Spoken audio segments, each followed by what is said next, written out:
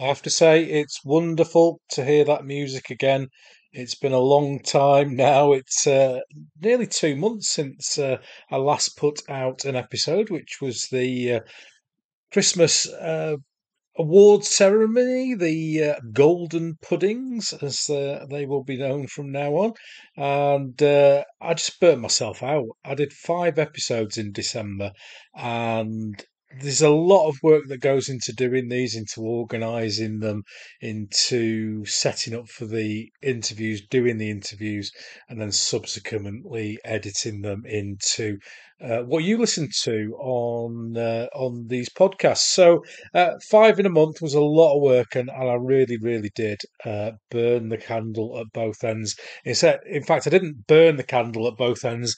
I set a flamethrower to it at both ends. So I needed a break, and but we're back. We're back, and I've got a fantastic lot of guests lined up already. I've got 4 already booked in. I know who the next 4 guests are after that, which is going to take me to around summertime already before I start looking at other people. And going to try a couple of different things. I am going to have an historian on who had a dabble in wargaming but doesn't do it regularly. I've got, fingers crossed, if I can make it happen, I've got an absolute legend of the hobby coming on that I'm really looking forward to. So keep your eyes out for that in a few weeks' time. And then in between that, there's going to be our usual mix of manufacturers and painters and rules authors and big gamers and you name it. They're all coming on. So, we're ready to go again. The wheels are started turning on the Yorkshire Gamer podcast machine, and we're here with episode number 39.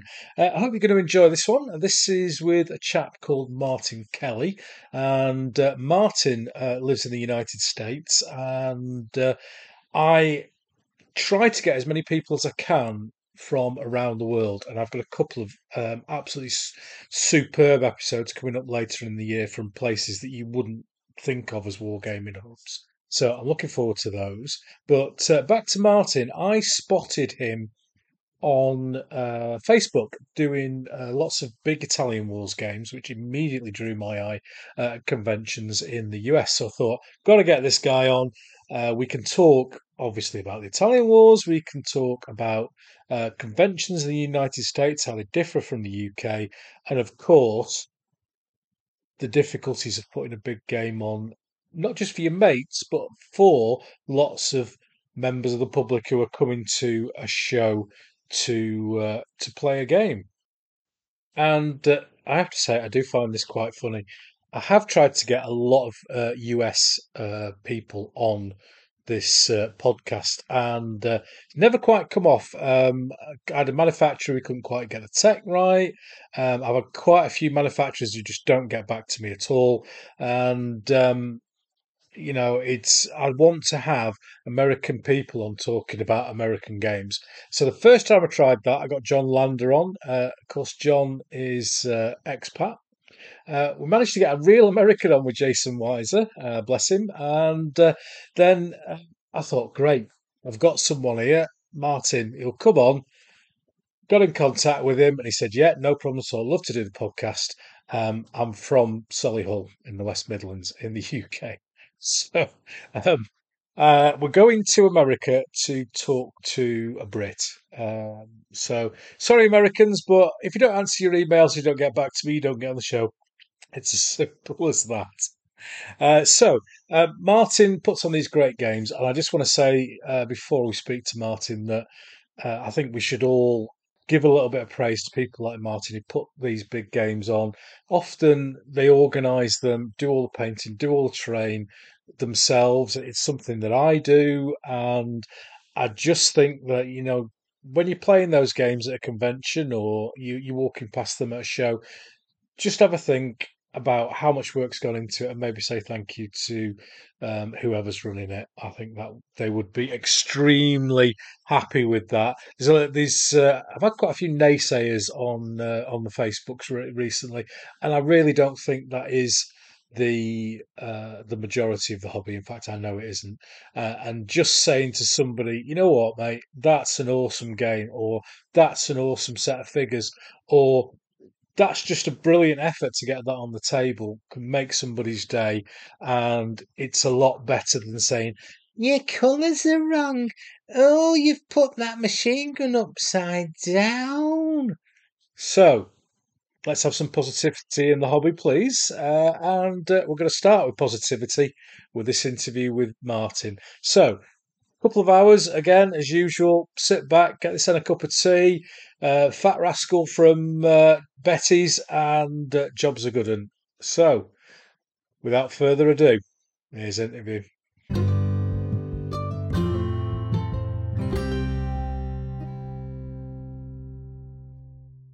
Well, hello, ladies and gentlemen, and welcome back to the interview section of the Yorkshire Gamer podcast. And it's been a while. I've not done one since the 5 in December. So hopefully I can remember what I'm going to do. But if I don't, I'm sure my guest will help me out because I'm sure he's done loads of podcasts. So after my break, I was fully rested, and so was the Yorkshire Airlines Pigeon. So it was time once more to go up and away to the USA. And my guest today is a proponent of the big games, and it's huge battles on huge tables with large numbers involved that this guy is all about. We all dream of those Polish winged hussars piling across 6 foot of teddy bear fur or a 196 figure pipe block. Yes, I did say 196, and this man knows how to get them on the table. His latest game, set in modern Afghanistan, looks amazing, and it's going to be another great addition to the great games my guest has put on conventions in the US. So let's delve into the world of Fall-In and Historicon and discuss what makes a big game at a show a great game, and what the organisers of these games do before you sit down in front of them to play their game. Now, I have mentioned it before, and I have noticed a lot of teddy bear fur being used in my guest games, and we're going to check today that that's ethically sourced. So let's stretch our hand across the ocean in friendship and speak to the latest guest on the Yorkshire Gamer podcast, and give a big welcome to Martin Kelly. Hello, Martin. Hi, how you doing? I'm doing very well, mate. Very well. Is this your first podcast? Yeah, it's the first one, so a little intimidated. Oh, don't worry too much, mate. Don't worry too much. You've listened to a few of the Yorkshire Gamer ones of the past, so you've got an idea what's coming up? Yeah, I've used them for the painting, sitting down for 2 or 3 hours. It's good to have in the background. Yeah, it's a good background thing. I'm told by a number of people. So welcome on board. But before you get comfortable, Martin, I don't want you relaxing too much. It's time for the 4-minute challenge, and that's what we do with all our guests when we get started. And that's just an opportunity for you to kind of summarise as for the audience your sort of introduction to the hobby up to where you are now, and the challenge is to try and get it in 4 minutes. So have you done a bit of preparation? I've done some preparation, but we'll see how it goes. Oh, brilliant. Well, my normal timer and alarm thing aren't working, so I'll give you a wave on camera when you've got 30 seconds left, and then it'll just have to be me telling you to shut up rather than D.R. Regan. Okay? Okay. So when you're ready, we shall start now. Well, I grew up in Birmingham, England, near a place called Solihull. And as a young kid, I can't remember the age when I started, probably 6, 7, I got some Airfix Napoleonics and then started making the Airfix World War II tanks and infantry.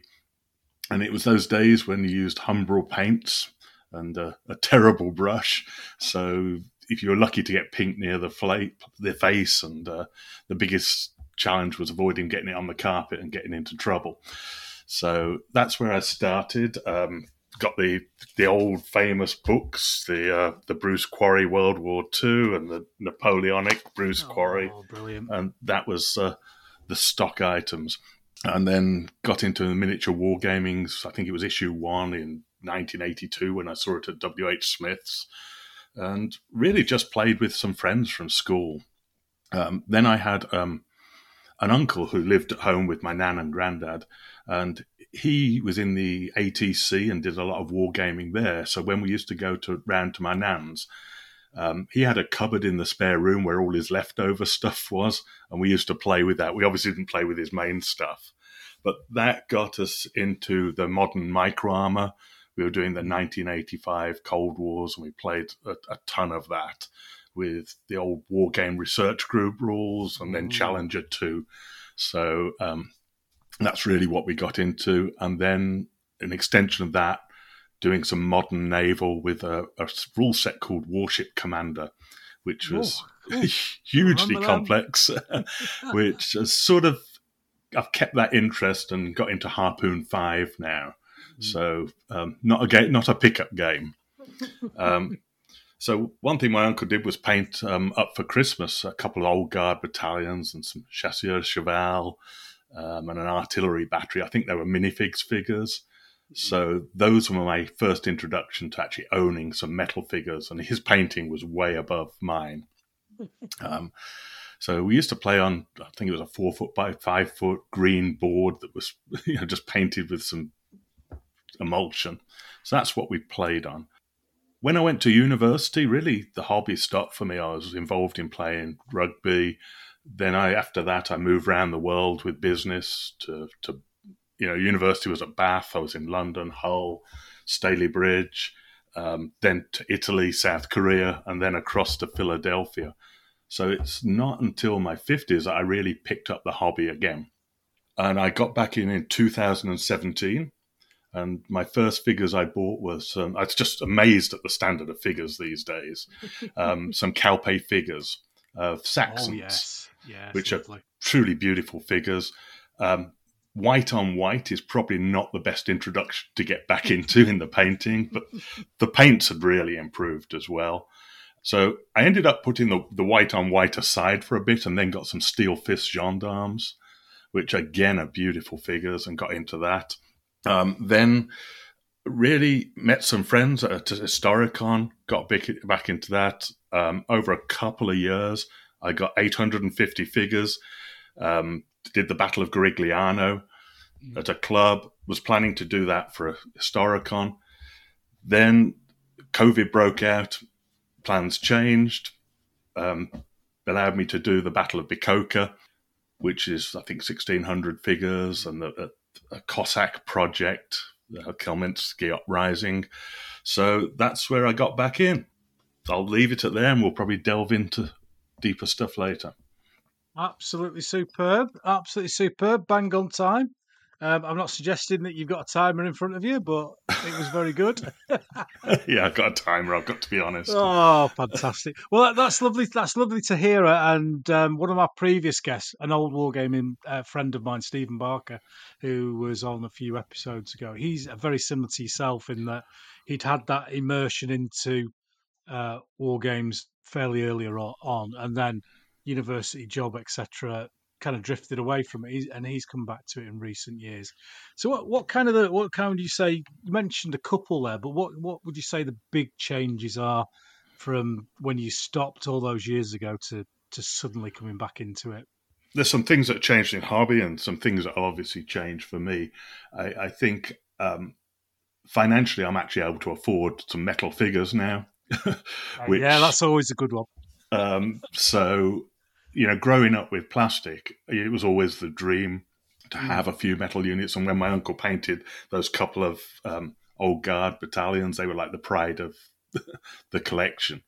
Not only just because they were very well painted for the time, but also because they were metal. So that's changed. The quality of the figures. I mean, I remember having a couple of minifigs figures. They were great at the time, but you do a Calpe sculpt or a steel fist sculpt, and the variation of the poses and that sort of realism. So that's changed. And really the paints. I mean, I never want to see a Humbrol can of paints again. I use Vallejo now, and they're just a joy because you can put a coat of paint on, then it's dry, so you can put another tone over the top of it immediately, and then go on to a different color. You don't have to wait overnight for things to dry.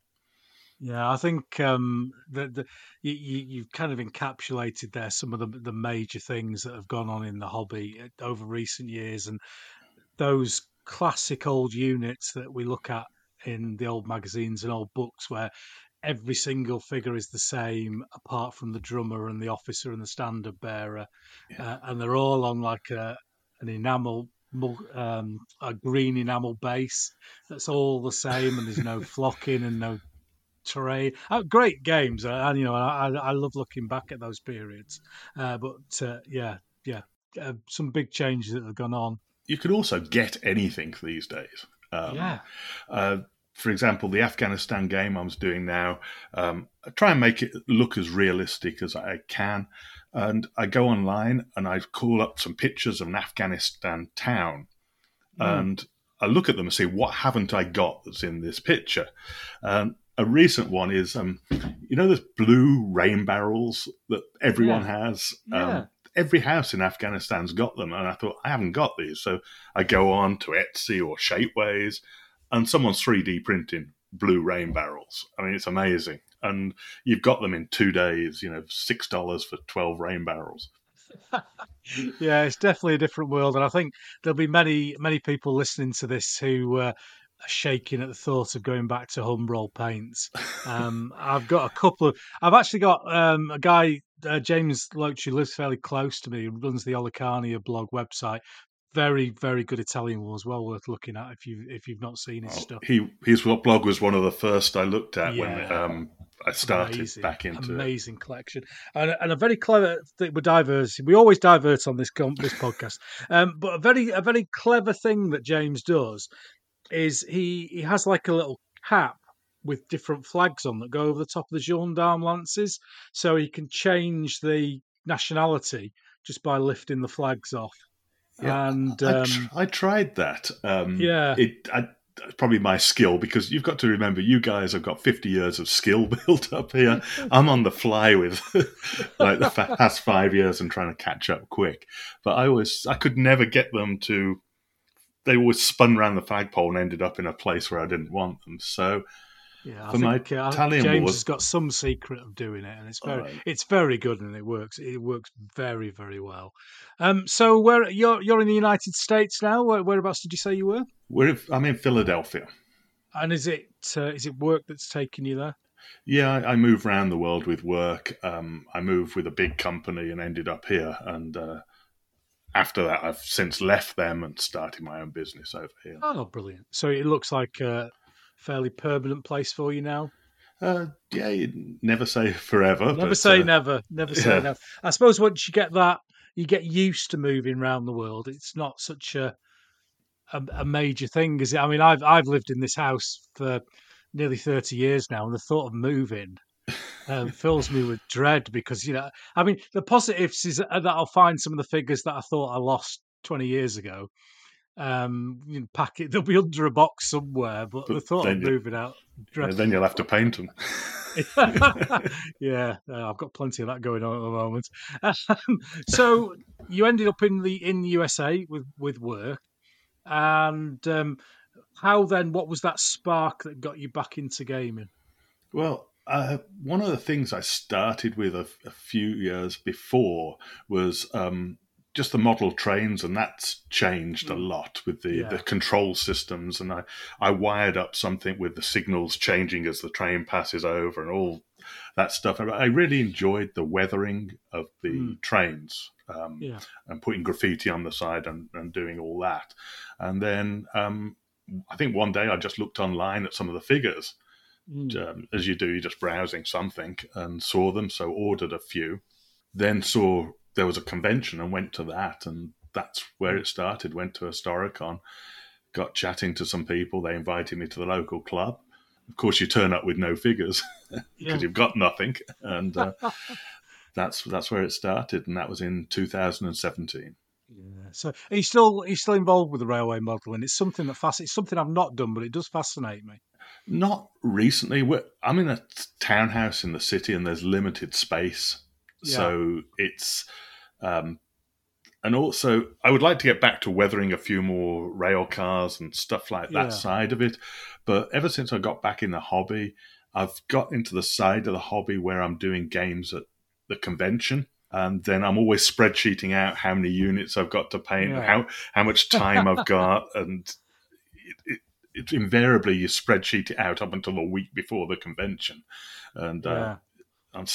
I still order stuff like a couple of weeks before just to add to the table. So Oh, yeah. it's not been able to fit anything else in. No worries. Well, the to me, the railway modelers are the very, very skilled. A lot of the stuff that you see online is really, really good. I think they're a little bit ahead of us in terms of tech with things like the sound chips that they've got in the engines and what have you. But one thing that does absolutely amaze me with it is that the figures that they have are just dreadful. Yeah, Compared to a war games figure and the painting and the style. If any of the listeners remember the old Subbuteo table football game, you used to get like 10 blokes or fans you'd stick in the terraces, and they were dreadful as well. And it doesn't seem to have improved at all. well, there's a business there for someone because I think it's a reasonably large hobby. It is. It's huge. It's And huge. you don't need that many figures to have a good range. Yeah. I mean, I've worked most of my working life up in the Yorkshire Dales, and there's not that many people around. And in the middle of one of the villages called Belbusk up above Skipton is place called Metcalfe Models, who make loads of really detailed card and models for different scale railways, and they're in the middle of nowhere. Yeah. There's nobody near them at all, but they're pumping this stuff out, and somebody's buying it. It's Oh, yeah. amazing. I might try some painting. I might try and paint in some railway engine drivers or something and see if they sell. See if they might go like hotcakes, and I'll be retiring very soon. Yeah, I don't think anyone's retiring on this sort of hobby. Very true, very true. So what's your gaming experience at the moment? Then, do you have a club? Do you game at home? What do you do? I don't have the room to game at home. We live in a row house, so it's like 14 foot wide. So you're limited. It's long but wide, so you can't really fit much table space in there. So everything I do is really at the club or at the convention, and there we've got as many tables as we need there. Yeah. So what's the club that you go to, and how's that set out, so organised? It's there's various groups that turn up at a local church. Right. Very disorganized, but it just seems to work. So there's several individual groups that affiliate with each other, Right. and we just go along there. Typically, you put your game in on the list about a month before, and then people just turn up and join in whatever game they want. So there's normally about 6 games in the morning and 6 games in the afternoon. Right. So it's like so I suppose that's like a mini convention every other week, then, is it? It's not. We do it once a month, so it's not Once a that month. frequent. But yeah, it's sort of similar to a mini convention, but a little more informal. And do you have any? I suppose they're called hobby stores in the US. Do you have any local gaming stores nearby that have tables to use if you need them? There are a lot of people do go to those. They tend to be more on the fantasy side of things, Yeah. or the big games like Team Yankee or Flames of War, that side of things. I used to go. They did something on a Thursday evening, but to carry out a load of figures just for that an evening just doesn't work for me. So I've really concentrated on the once a month event, and I typically try and put on a game there every third one. So once a quarter, I try and put something on. Right. And the rest of the time, then, would your group of friends? It would be like, oh, it's your turn next week, or next month, and you'll do another one, and then I'll do that one. Yeah, it's more people stepping up and saying, "Oh, I've got something this time. I'll do it," rather than being told. That's the way. There's no, there's no, as we say in the UK, bullying. No, which is like volunteered but being bullied into volunteering. There's less of that. People just, I think people don't want to do it every time, but they do want to do it periodically. Yeah. So looking through your social media and stuff, you're on Facebook. Do you do anything else like Twitter or Instagram or anything like that? I really don't like Facebook that much, but there's a lot of hobby stuff on there, so I'm sort of drawn to that. Yeah. Twitter, I've never really got into. I do have a blog post, All right. which Yeah. Yeah. amazes me, continuously amazes me. I'm going to plug it shamelessly. Yeah, no, we're all Uh, shameless plugging on this show. it's a blog post called collegeofkings.com, Yeah. which is College of Kings was what Napoleon set up as after he took apart the Holy Roman Empire. What I do on that is it's really started it more for me to remind me of what I'd done. If I put on a battle, I put up the order of battle there. I took photos of the game, and I continually refer back. So it was never really intended for a wide audience, but I've had a couple of very positive experiences. I've had a guy at a convention, the Italian Wars battle, the Battle of, they call it Novara. It wasn't actually at Novara. It's a place called Ariotta. Yeah. I did my whole explanation, and a guy was putting this on at the convention, and I've never seen it done right. And I walked up to him and said, "This game looks very similar to the way I put it on." And he goes, "Yeah, I found some guy on the internet." And it turned out he'd read my blog and copied my game. Oh, that's fantastic. And then I had another guy, he'd saw that I put on the Battle of Garigliano, and he sent me an email, says, I want to do that at a convention. Can I phone you up and chat to you about it? And I thought, yeah, it's amazing that people are reading this stuff. Well, I think those certainly the blogs are a great source of information, aren't they? I mean, you said you were inspired by James's Olicania Lad blog, and people are coming to your blog. Can you type in Battle of whatever? And if you've done a post on it, then it's going to come up and people can come in and have a look at it. It's quite a sharing hobby. People seem to be quite happy to give and receive information without wanting 50 quid for it or whatever. Yeah, I don't want any money for anything. But yeah, it just surprised me. I mean, you see some of these blogs, like James's blog, over 1 million views. Mine's like a minute thing compared to that. I got to 20,000 the other day, so I feel quite chuffed about that. So get down to College of Kings, everyone. Let's get it to 50,000. I think to be fair, older blogs. I'm just coming up to 1 million hits on mine recently, and I think older blogs have gone through a phase where the Russian intelligence services appeared to be quite interested in them for a while. I got a lot of hits from Russia and Ukraine before the current situation over there. So I think I'm not sure. I've had 1 million hits, but how many of those are real people, or how many of them are Dmitry checking I'm not intending to invade the Baltic states in my lunch hour? Well, I might get a couple of those because I did a couple of battles from the Khmelnytsky uprising, which was in 1651, and that's on current day Ukrainian territory. So there's very few blog posts on the war in Bilozersk and the Berestechko. So you search for that, you're not going to see very much other than my stuff. All right. Well, I'm not suggesting to anyone who's listening or to yourself, Martin, to do a post on the fictitious invasion in Belarus 2024, but I can guarantee you'll get a lot of hits from Russia if you do. Yeah, stay away from that. Stay away from that big time, big time.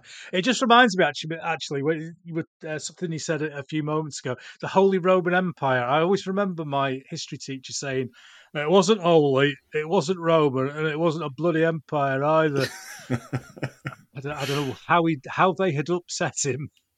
But Mr. Whittington, if you're still around, mate, you were the best history teacher ever. I really inspired me all those years ago.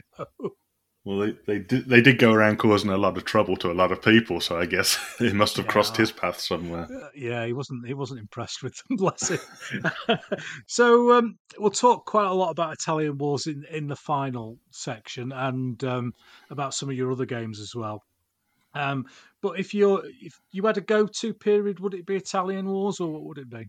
That's one thing with putting on games at convention. You sometimes see people they develop a good game and it's fine, and people enjoy it, and they take it along to convention after convention, which is absolutely fine. They've got people who love playing that, and people know what they're getting into when they sign up for that. I just don't. For me, I personally don't want to be the person who lives off one game forever or one period forever. Yeah. So, I mean, I did do the Italian Wars for the convention, which we'll talk about. I don't want the next game that I take to be the Italian Wars, so I like to spread it around. Yeah, that's an interesting and valid point to make, because I know at one of the shows I go to, there was some guys who've got a lovely collection of World War One sort of desert Palestine stuff, and the first time you see it, it's like it's an amazing, and then you go back the next year and it's the same stuff, but everything moved around the table in a different order. And then you go back the next year and it's in a different order. So I can very much see your point there. And we'll talk very much about how UK and US conventions differ later on in the day. But if you, is there anything that drags you, a book or anything to a particular period in history? No, I mean, the Italian Wars, I got into it because I saw some beautiful figures. Yeah, there are no unbeautiful figures for that period. And the colours and the flags. So I don't really want to go to something like the War of the Roses, which is a very similar period. So I moved then to the Khmelnytsky Uprising, which is only 120 years later. But it's a completely different look of figures, the more drab Cossack figures, and a completely different style of fighting where you've got more of the muskets, but a lot of it was mounted troops because of the vast different distances between. So it's not as colourful. So I just wanted something different, so I drifted into that. I'm now looking at things like the Battle of the Catalonian Plains in 451. Again, because of just vast armies, huge Hun armies and Romans and Ostrogoths and Visigoths. I've bought a Seleucid pipe block nice. Just because I want to paint that up and see how I feel about it. Because I could then get a massive row of pikes, and again, completely different tactics. So I don't want to just repeat. I want something different each time. Oh, that's lovely to hear. That's a really refreshing approach to those big games. The problem is it means you have to keep painting figures. Well, well, I can't say anything on that, can I? No, I never worse than me. So I don't just talk about big games. I actually just do them. That's my style as well. So we'll draw into the end of the first section, and at the end of this section, the bit that everyone goes through is the Venn diagram of wargaming, and I haven't done this for a bit, so I'll have to look down at my notes and make sure I get the right bits. So just breaking down your personal take on wargaming, really, and I break it down into wargamer, painter, collector, and historian. Just to see how they fit together, or maybe not at all, for you in the hobby. Which bits interest you the most? Yeah, I would say that everything I do is to put on a game. Right, yeah. So I wouldn't go and research a bit of history if I wasn't putting on a game in that period. Yeah, okay. And I wouldn't paint figures just to have them sitting on a shelf, and I wouldn't collect them just to collect them. So it's all, do I enjoy the history? Do I enjoy the painting and the collecting? Absolutely, and it's all part of it. But it's all to put on a end product. That's sort of... So that game is the big circle, and then where everything else is overlapping it is to get that game on the table. Yeah, and I don't want to be as historically accurate as I can. I'm not a historian. I'm not going to go into museums and get original documents. So I do go to historical societies and get information. It's like when I'm putting on different battles for the Italian Wars. There was a question on this on one of the Facebook groups. Which flags do you have for the Swiss? I wanted to know which cantons are at which battle. and in Yeah. which pipe plot they are. Now, then you could argue, someone could come along and say, well, the helmets on your Swiss are wrong. Yeah, I didn't research that quite as much, but there's little bits that interest me, and I research those and try and put them into the game. Now, am I always historically accurate with everything? Absolutely not. I don't think any of us can be. Yeah, and I think it's very difficult as well to I mean, I think I'm fairly well off in terms of resources that I can put into the game. You know, I'm mid 50s. I'm close to retirement. I've paid for my house and my car, and my kids have finished university, so I've got disposable income. But even I will have one lot of Swiss, and that lot of Swiss will fight 1494-5 in Villanova and 1520 odd in at Pavia. Yeah. I'm not buying two different lots of Swiss just to please Dave on the internet who goes, your helmets are wrong, mate. And also, I've got 350 Swiss. I'm not Yeah, painting another 350. exactly. We're shouting for the same hymn sheet here, I think, mate. So when you do start research, then into a new period, like the to say my anything other than Yorkshire Leeds language. Do you say Kaminsky? Is that anywhere near? Kelmanitsky, and I hope I'm saying it right. I've probably Yeah, butchered that name. yeah, no, I butcher it every time I do a video or anything.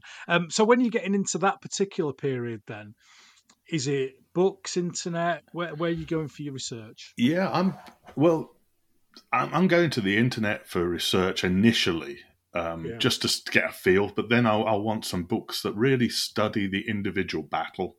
When I did the Battle of Riva, I bought probably 3 books. One of them was Italian. The Battle of Novara, again, well, I'll probably talk about the book later, but it's an Italian book. And with Google Translate on your phone these days, you can just point your phone at the book and go Italian to English, and you see it on your phone. Not perfect translation, but it opens up a whole other.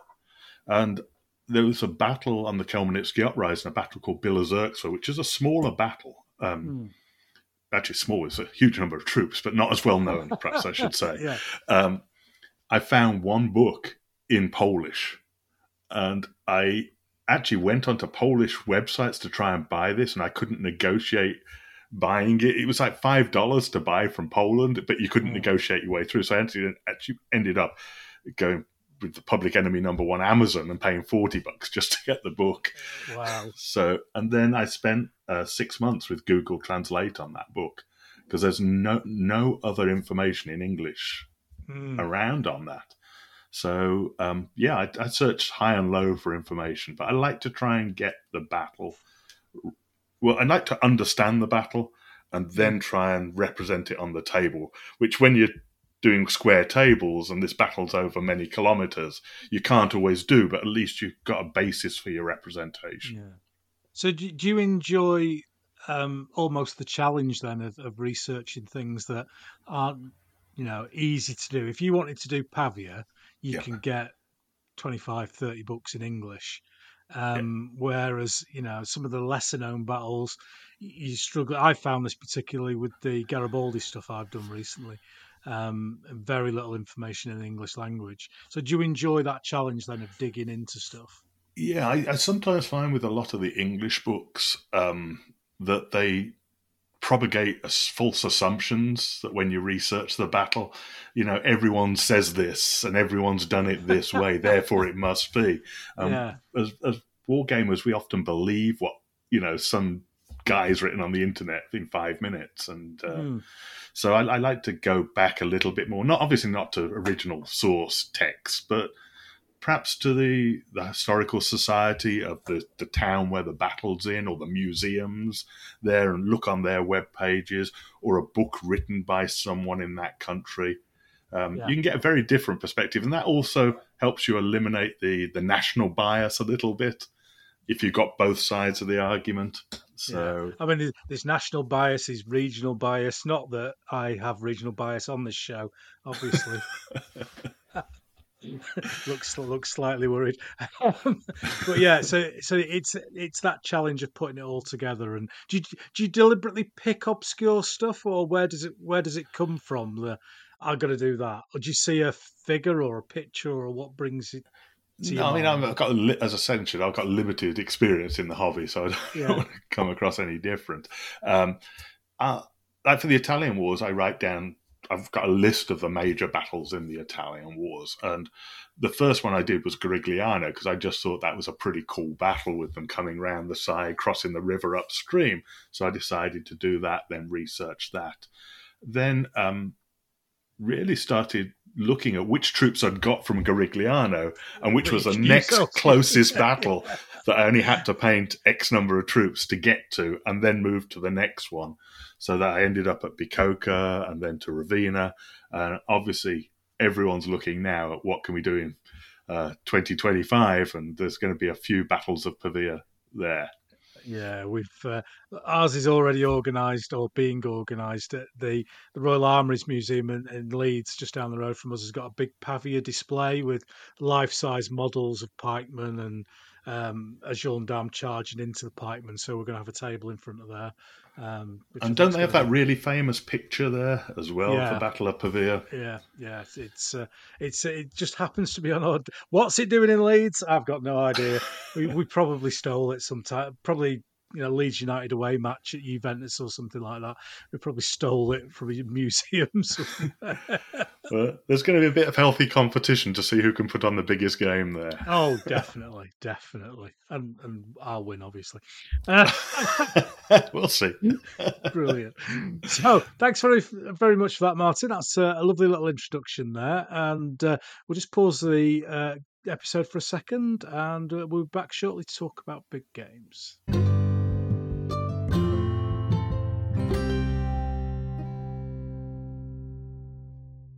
Welcome back, everyone. And as you all know, part two is the big game chat. And the first question, Martin, for all my guests, everyone gets the same one, is what does a big game mean to you? If I say big game, what does it conjure in your mind?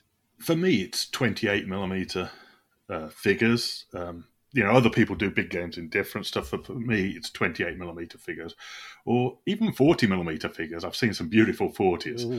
I've actually Ooh. bought a few, Yeah, but that's for the that, future.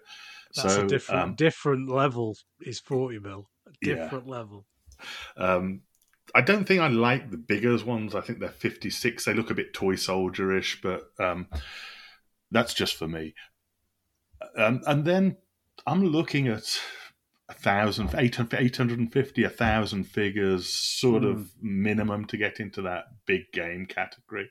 Now, yeah, I do deviate out of that, like my Afghanistan project, which is less figures. There's probably only a couple of hundred figures there, most of them civilians. But I've then tried to go more bigger on the terrain, even though it's yeah, only a 4 foot by 8 foot table. But also, it's the size of the table. Um, I'm typically running a game on a 5 foot by 21 foot table if I'm doing a big game or bigger. yeah. So that's sort of what I put on as a big game and what I think of as a big game. Brilliant. Do you think time period affects of the game that you're playing can affect how that definition is looked at? Because you're talking about Afghanistan, and like you say, it's kind of small squad tactics over a big area. Yeah, I mean, obviously that, but I've seen World War II done with on the divisional level and front level. With there's a friend of mine who he must put 500-600 tanks on the table, Yes, that's what we like so to hear. That's and what we like plays to that hear. through. So yeah, it does affect it, but only to a Mm, certain period. Once you get into after the 7 Years' War, maybe it affects it, but before that, I mean, a big game's a big game. You can. it is, yeah. And what's that? What's the thing that appeals to you about that? Then you've got this big table, lots of figures. What's the appeal of that compared to something smaller but highly detailed? I think it's there's no reason you can't go detailed on a big game. Mm. I think it's the look and the feel of everything, and trying to almost create a scene. I've seen some big games done where it's just a green cloth and a lot of figures, and that doesn't really capture the scene for me. Yeah. I think it's all about the picture. That's what I'm trying to create. And do you remember the time that your brain kind of switched to the big games? Was it in your previous wargaming life? Do you think that's where it comes from, or has something triggered it since you've come back to the hobby? Well, you remember seeing War Games Illustrated and Oh the yes. big games there. Mm. That was so out of reach when you're 8, 9, 10 years old, and you can't afford 5 metal figures. So there's always that there that you wished you could have that. And Mm. coming back, I don't think there's anything that particularly inspired me. I just like the look of a big battalion or a big pipe block, and you can't just have one. You've got to have several, so it just morphs into a big game. Yeah, that's what we like to hear. And so you weren't put off then by the kind of, 'cause, there is no easy way to do a big game at the end of the day. There's a lot of time involved. There's a financial aspect with buying lots and lots of figures. Did you not did you not at any stage think, "Oh, it's gonna be a bit easier. I'm going to do bolt action with 30 figures." Yeah, or a skirmish, a couple of pirates and a Wild West. Yeah. Yeah, Now I've played in those games and had a great time, so I don't want to put those down. yeah, But no, I mean, I just decide what project I'm doing and then spreadsheet it out. I list every unit. I list how many I've got to do by such a time, and really get down to it. And I'm not. I think also people are put off by big games because they think, well, I can't do the terrain, I can't do the scene. I can't do my painting of the figures isn't high enough quality. I mean, you look on the internet, and if you were comparing yourself to other people, you'd never do anything. yeah, exactly. I mean, I think there was a Francesco Tau who does some Oh yes, Napoleonics. yeah. I couldn't even dream to do that. But when you put on a big game, you don't need to be worried by that. My 196 figure pipe block, no one looked at each individual figure to see how good or bad it was painted. Yeah. They looked at the effect. Now, I try and do my best on each, but my standard is not this sort of level that some people can do. And so you don't want to be intimidated. You just need to get down and start. Yeah, and know that there's I'm sounding all modern and everything now, but there's a journey to go on. There's a journey, and you need to, you know how far you've got to get with stuff to get to that big battle level.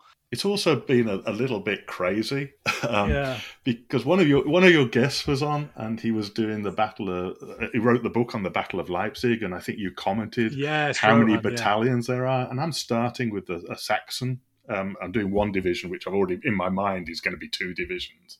Yeah. And you said, well, it's almost impossible to do every battalion, and then it started me thinking, well, is it? That's what I like a challenge. Yeah, I'm not sure I'm going to go that route, but yeah, you've got to be crazy enough to think about that. Yeah, I think it is a mindset. I think it is a mindset, and it's just a different. No way is right or wrong. It's just a different way that our minds look at something like that. Whereas I see, the army list or order of battle for a big battle as a challenge to cut everything off, rather than something that I'm afraid of that I can't do. So, right, you buggers, I'm going to beat you. I'm going to beat you. And I think by spreadsheeting it out, I think I do end projects. I get to a point where I'm done, and that's great. A great feeling. Yeah, and a pirate skirmish would be really small on a spreadsheet, wouldn't it? It's a weekend. Pirate 1, Pirate 2, treasure chest. treasure chest. Yeah. Oh, now you're putting some detail in, Martin. You're going too far. You're going too far. So, what's if you think back on your gaming? Is there any games that you've played in that not necessarily you've organised? Is there anything that you've turned up and played in that's kind of wow? That was a great good game. I've been around some games that I want to get in. There's a guy over here. I'm probably going to butcher his last name. A guy called Jeff Wazaleski, and he does some weird games. He did Italian Wars, but Leonardo da Vinci's machines, and it's more a role-playing type game. And he did another one in the Cossack period. He's doing the American War of Independence versus zombies or something. He does some weird stuff, but he's an actor and he dresses up in costume. And oh, wow. Everyone has a lot of fun. It's not the sort of thing I could pull off, but he's got the personality to do that. And everything looks fantastic on his tables. I've never thought of a showman kind of style to it, but yeah, that's he's just fantastic, and he's got to be the right personality to pull that off. But yeah. I think really my limited time back in the hobby, I've been more concentrating on putting stuff on myself. Yeah, so you go to these big conventions, there's only so much time. And actually one of the things that I haven't done, and it sounds surprising, we're more participation games over here. I haven't actually played in a game with my Italian Wars troops. Oh no! You've had to watch. Well, I'm the GMing it and running it, so I do want to do that sometime this year. Oh, we definitely need to get that off the ground for you, definitely. So, do you think, or why do you think then that, and they have, without a shadow of a doubt, bigger games have kind of gone out of fashion a little bit, and there's a lot of new players are coming from different areas to wargaming and maybe not used to those bigger battles that maybe we were when we were younger. Do you think that's a barrier to new people getting into the bigger games? I think a lot of people, you find a really flavour of the month.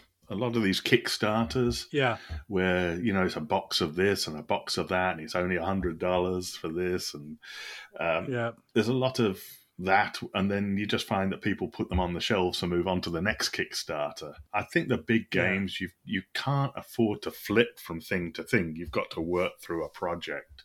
So I think all that Kickstarter thing has changed some of that. It certainly has. It certainly has with a lot of the smaller games, hasn't it? Where something comes in and there's a big fanfare on it, and box set for this, and then it comes out and you never see it again. Personally, I'm not. For me, box sets don't work. I like to go and pick and choose figures from different ranges. I want to get a couple of different rule sets, see what I like, make modifications, do some terrain. I don't want everything in the box.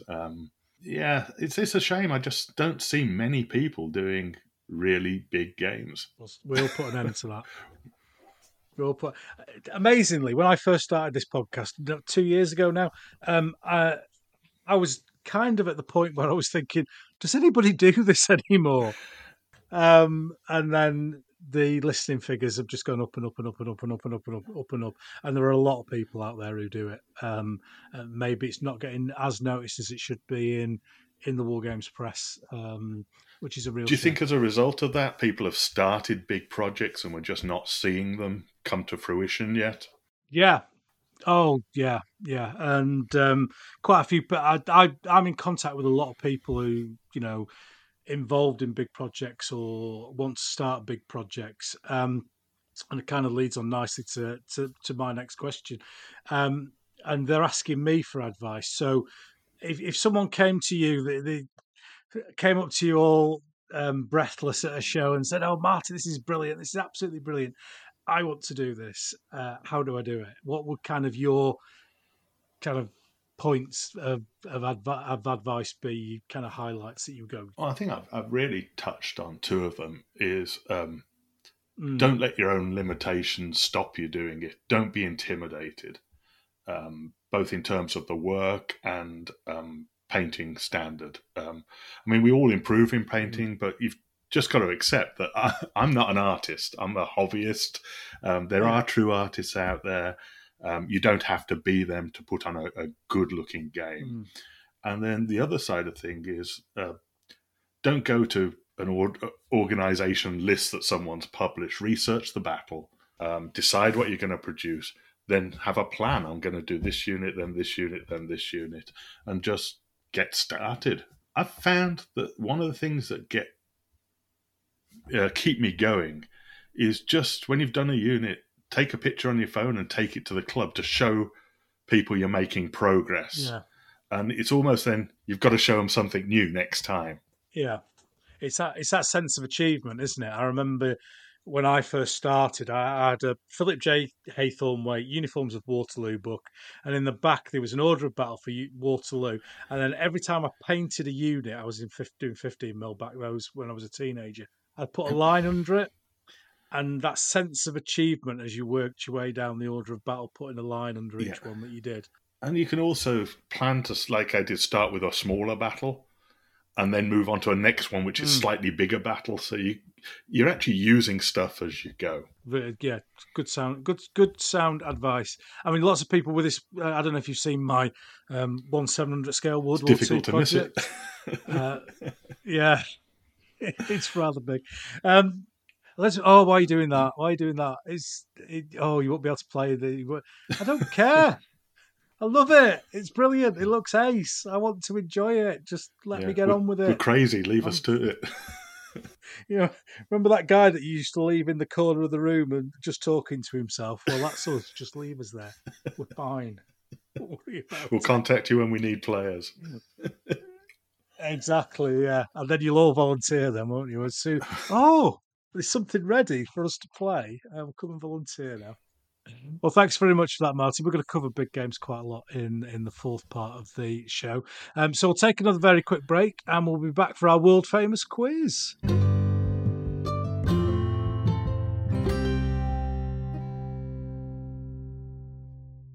Well, we've had a number of weeks without doing this quiz, so that's reduced the number of complaints that have come into the Yorkshire Gamer email. So, once again, the disclaimer that the Yorkshire Gamer quiz is not about how good a gamer you are. It's about how Yorkshire Gamer you are. And a low score could be positive. Doesn't make it right, but it could be positive. So, nice and straightforward, Martin. I think you've heard this before. It's a yes or no question, or there's one answer or another. And with me being in Yorkshire, it's all very black and white. There's no umming and ahhing around questions. Are you happy with the rules? Yeah, hopefully I won't generate too many emails for you. Oh, excellent. We love a good email. We love a good email on this show. So, first question. I think I know the answer to this one. Go big or go home? That's an easy starter. Go big. Go big. Excellent. Contrast paints, are they great or are they a gimmick?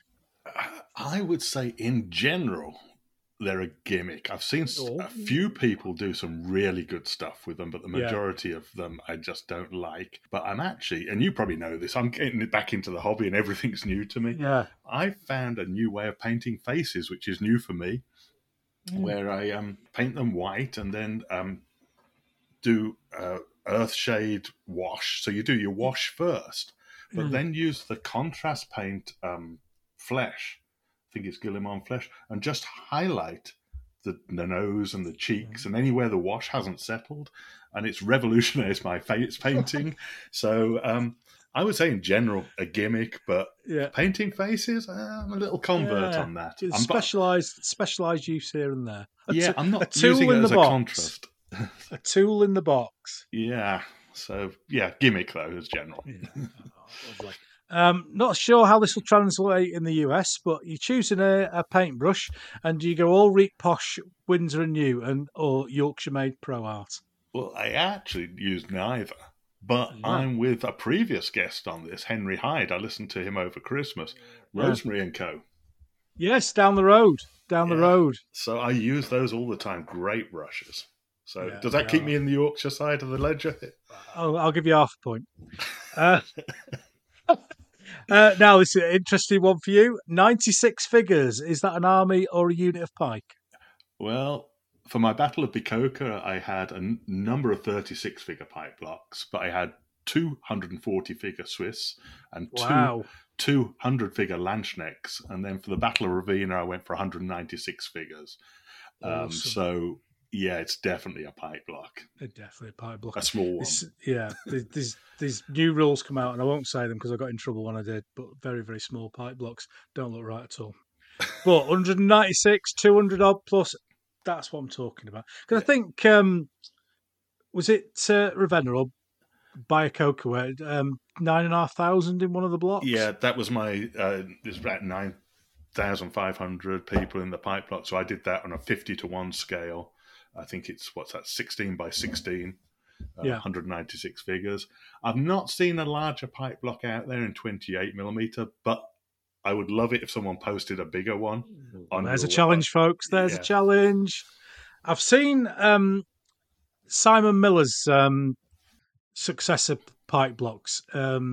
They're huge. I think the 64-figure units, and then there's kind of spread out down a 15-foot table. So I'd love to know how many figures in that, but I don't think as a single unit I've seen more than 196. I think that's but there's definitely a challenge out there to someone.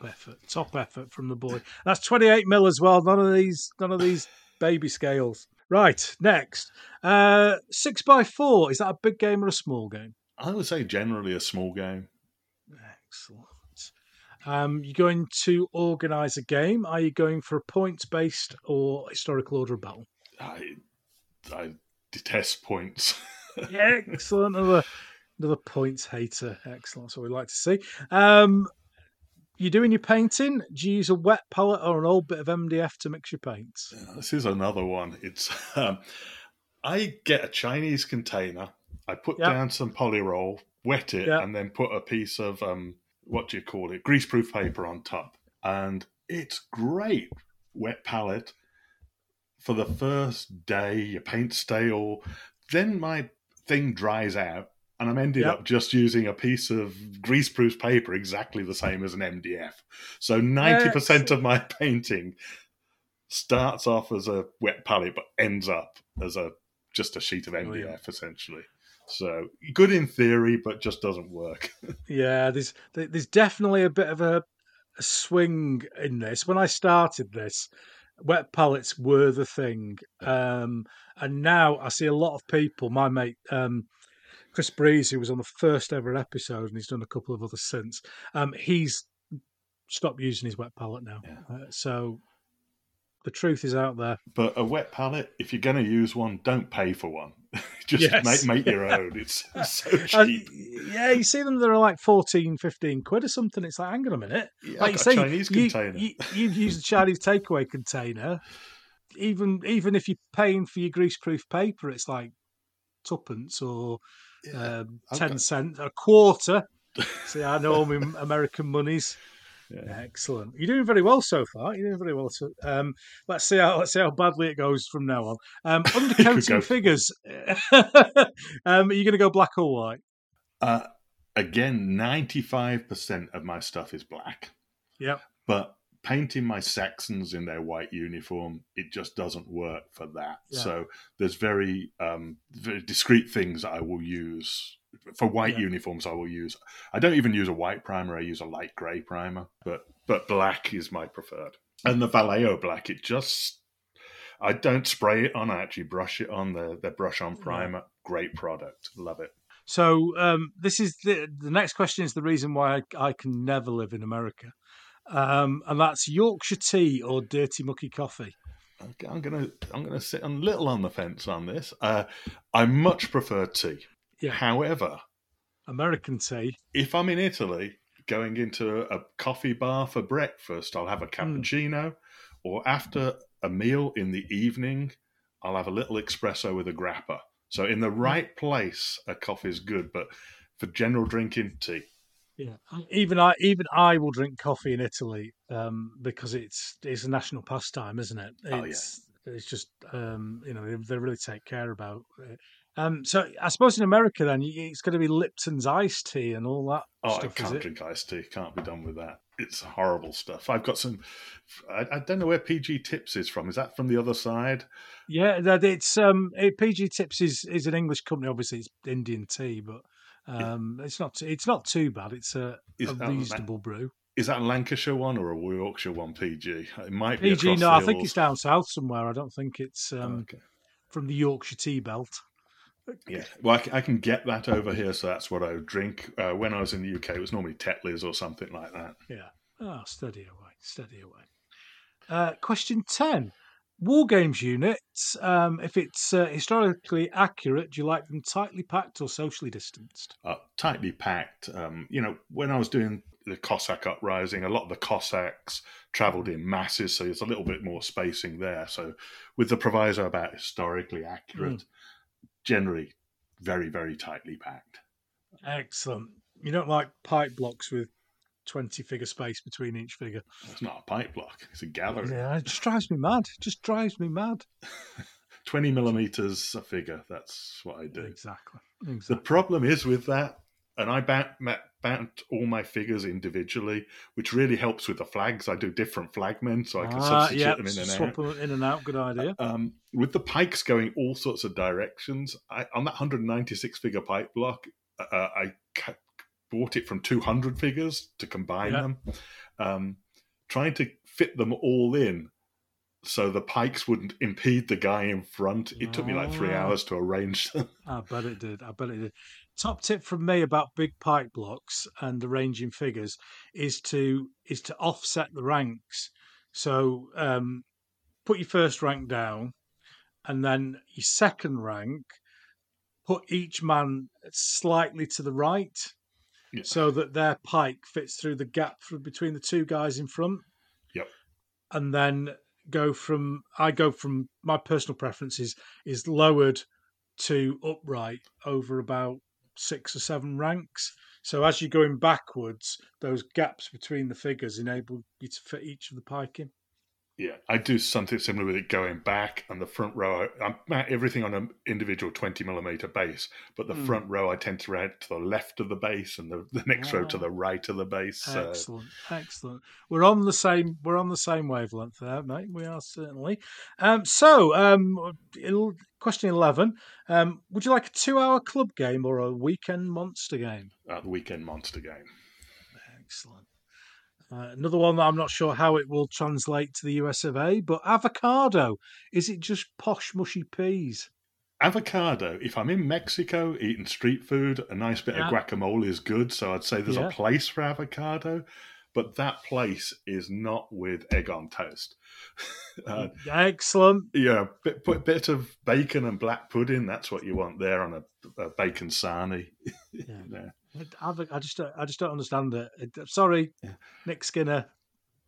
Just don't understand it, mate. Now, I do like peas, but I'm not a huge fan of mushy, so you're probably going to knock some points off on that. But definitely avocado only in its place. Excellent. And there is a place for avocado, and it's out of that window over there. Anyway, so next up is the universal question, Martin. So there's a bit of a pressure on you here. Come 39 episodes, everyone's answered the same so far, and that's round dice. Are they allowed or banned on your table? Well, I might shock you here. No, I'm not. I actually love the engineering concept where they've got like an octahedron in the middle. Engineeringly, they're a marvel, but nowhere near my table. Excellent. That's what we like to see. 100% still. Let's see if we can get to 50 episodes with everyone answering the same. You down the chippy? Do you have haddock or cod? Well, you cannot get good fish and chips in the US. So at this point, I would take absolutely either of them. Anything. I'll take anything. Now, if I was in the UK, I don't go down the chippy that often. But when I go back and not having eaten it, I'm eating it twice in 2 weeks. So given the choice, I would take haddock, but I would take absolutely anything right now. Awesome. We had fish and chips last night. Love it. Absolutely love it. Jealous. Do you come back to the UK much at all? Probably once or twice a year. Have you still got family over here? Yeah, still got family. So, question 15. Do you like a good table and a set of rules, like a casualty table, or are you six and you're dead kind of dice roll? Well, I love games like Harpoon 5 and Warship Commander with the Yeah, you tables. mentioned that earlier on. I, Yeah. I would not dream of taking complex rules with tables to a convention. I think you want, when you're doing a participation game with 14 players that you don't know, Yeah. I need to move away from that. So that's not the game I would play myself, but it's the game I that works in the Yeah. convention setting. So Yeah. yeah, I like a good table for myself. Awesome.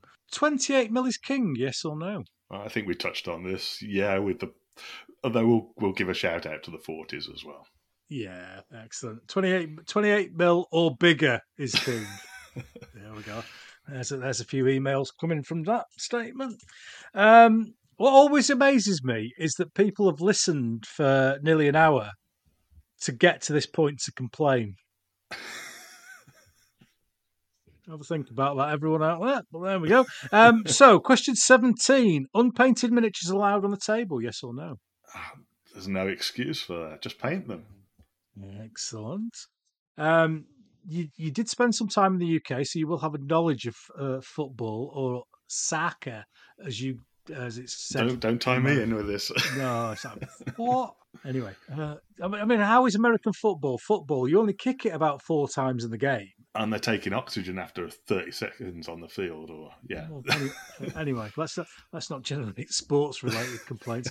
Well, the Eagles teams were at the Super Bowl last week, so well, I do like American football, and I've followed Dallas Cowboys since the days of Danny White as a quarterback. So that's going back a long, long way. That won't get you any favors in Philadelphia, like in the No, Cowboys. it won't do. I'll be drummed out of the street, tarred and feathered, won't I? So, back to the question: Bradford City or Leeds United? I am wearing a Bradford City top, by the way, just in case. Well, as you probably noticed by my top, I'm really a rugby fan. It's a Bath rugby fan. So rugby.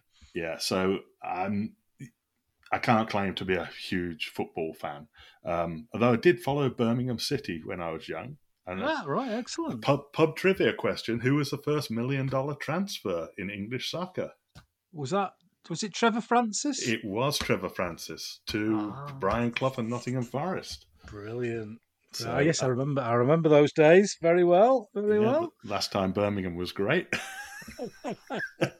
So it's improved massively, actually. I went to a concert in Birmingham a couple of years ago, and I was pleasantly surprised at how much better it was since I went there in the 80s and stuff to shows and what have you.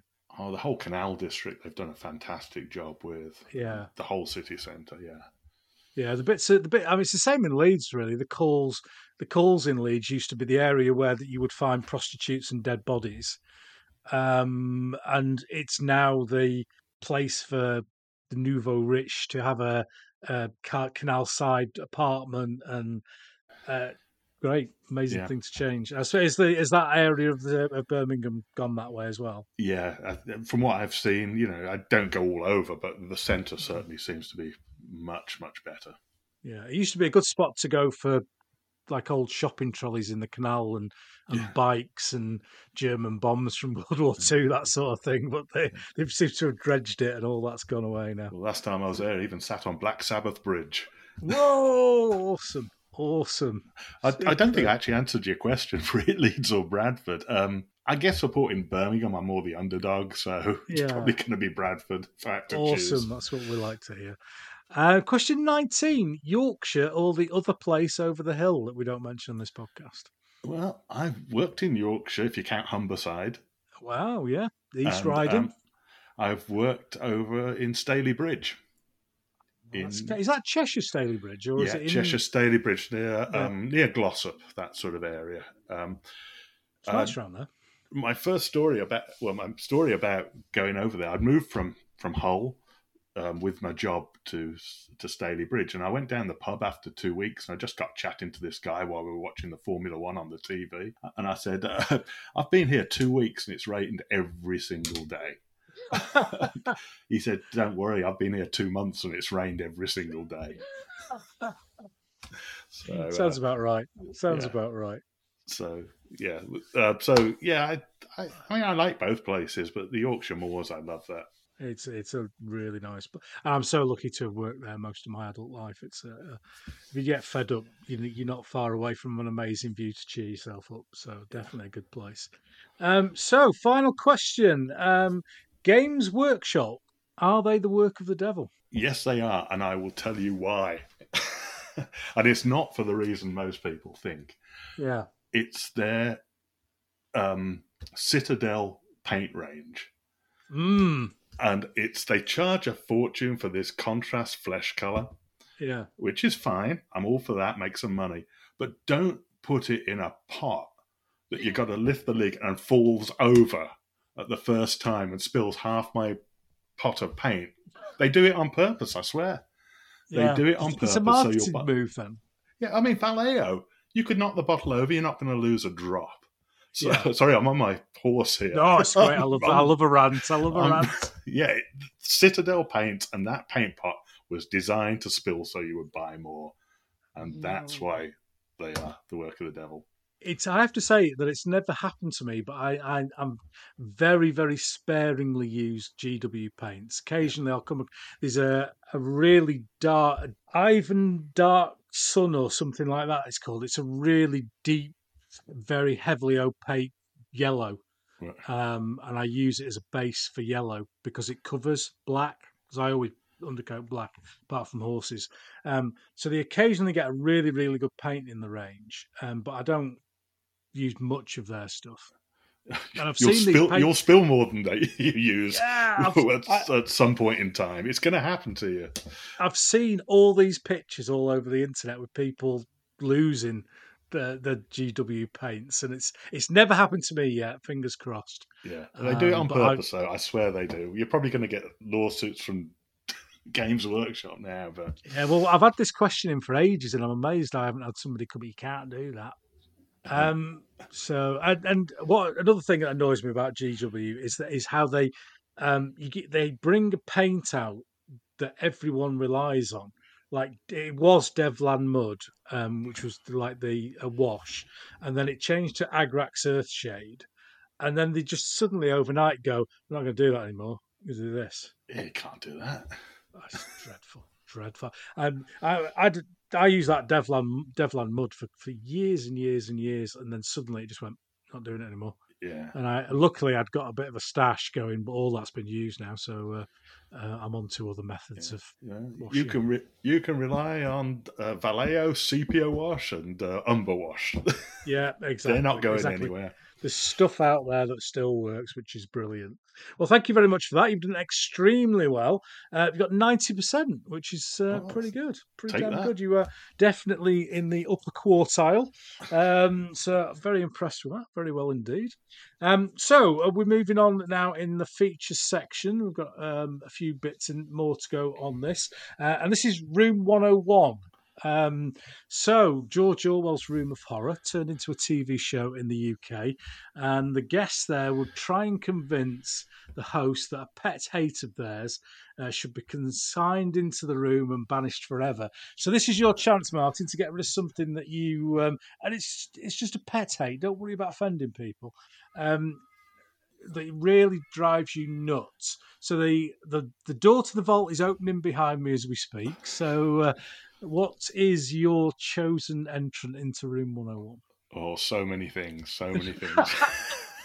You know, I've said this before on the podcast, but I'll say it again. When I first started doing this, I thought this is going to last like 6 weeks. And then everyone's going to come on and go, I can't think of one. You've got points, and I can't think of one. But just people go, oh, I've got loads, Ken. Can I do 12? No, you can do 1. Well, one of your guests, Chris Flowers, really helped me out because unpainted flag edges. If I brought that to Room 101 and you'd not allowed me to put it in, I would have felt I'd done a disservice to the wargaming community. So he really saved me and has allowed me to go off piste on the rest. Yeah. So I would say the one thing that annoys me, and this is strange coming from a big gamer, is overcrowded tables. Oh, nice. You know that game. where you've got a line of figures against another line of figures and no option other than to go forward or not to go forward. And that is it. That's no tactics, no nothing. Add another table on each end and open it up and have some room to maneuver on the flanks and do some tactics. Yeah, overcrowded tables. That is an awesome one. I like that. Because I think, and I'll get in trouble with Ancients players now, but I think Ancients are the biggest culprits of it. Yeah. From my knowledge of looking at tables, massive big units and a huge and nothing else. But I've got a book on Antiochus, the Seleucid commander, and his tactics, and looking at that, and a lot of stuff happened on the flanks, and there was movement and to and fro. And I understand the center was tightly packed, and that's fine, but yeah. That's well, I that it amazes me how people bring these up every time. I know there's people out there who are itching to get on just for something in Room 101. So yours is in there, mate. That's an absolutely fantastic one. The vault is closing behind me, and I like a lot of figures on a table, but I also like to get a sense of a battle. And there are going to be areas where there are less troops. There's going to be areas where terrain determines the number of troops that can get into that particular area, and it's not all one giant mass of men. Well, I had the Battle of Ravenna. You've got the defences and the cavalry on either side, the heavies on really the left, and the light cavalry on the right-hand side. I had one guy at convention, a young guy, I think he was like 22. He took command of the light cavalry, which are not particularly impressive. And he had so much room to move. He was charging, retreating, counter-charging. The guy couldn't take a smile off his face all day. Oh, and brilliant. He just, other people would have said, I've got the light cavalry, it doesn't matter. Mm-hmm. He was having his battle, and he just loved it. And that was made my convention. I love to hear that. That is absolutely fantastic. And then the final section of our little features section is the Desert Island War Game. And being expat, you'll know all about Desert Island Discs on Radio 4 now. So what would your Desert Island game be? What would be the one game that cost, space, figures, all of that? Nothing's an issue. What is the game that you would want to take to your desert island? I just love the Italian War, and I think there's so much you can do with that. And it's my first big project, so it's got something there for me. The other one that's tying with that is a project I want to do, and it's because it takes me back to when I started in the hobby. It's just a really huge modern micro armor project. Yes, yeah. I've got this image in my mind of 2 6-foot by 24-foot tables with Soviet division, with the entire Soviet tank regiment, with the entire divisional bridging assets. Oh, the whole lot. Helicopters, everything. Just trying to cross a river that's 2 foot wide on the table. Just massive. And I've just bought 300 buildings. Fantastic! Start this mad project. Do you remember a game called Core Commander? Yeah, from Tabletop Games. Yeah, yeah. Because they had the thing I loved about that was that they had all the engineering stuff was in there, and they had rules for it, and it just covered absolutely everything, rather than your typical tank. Infantryman hiding in a ditch kind of game. Yeah, and I think you've got to have the room, you've got to have the big rivers, you've got to have the space. So, you don't want an entire Team Yankee get a lawsuit over this one. That drives me nuts. It's like a parking lot. You've got 20 tanks inside a 1 foot area, and they always end up 6 inches away from the opposition. These guys are killing each other 3 kilometers.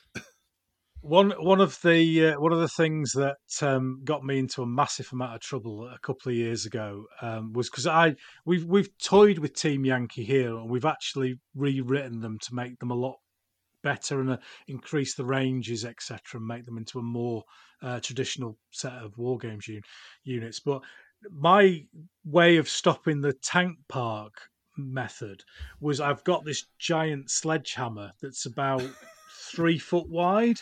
So I put a picture on Facebook of two tanks with the sledgehammer between them, and just kind of went Yorkshire Gamers trademark your Team Yankee tank spacing device.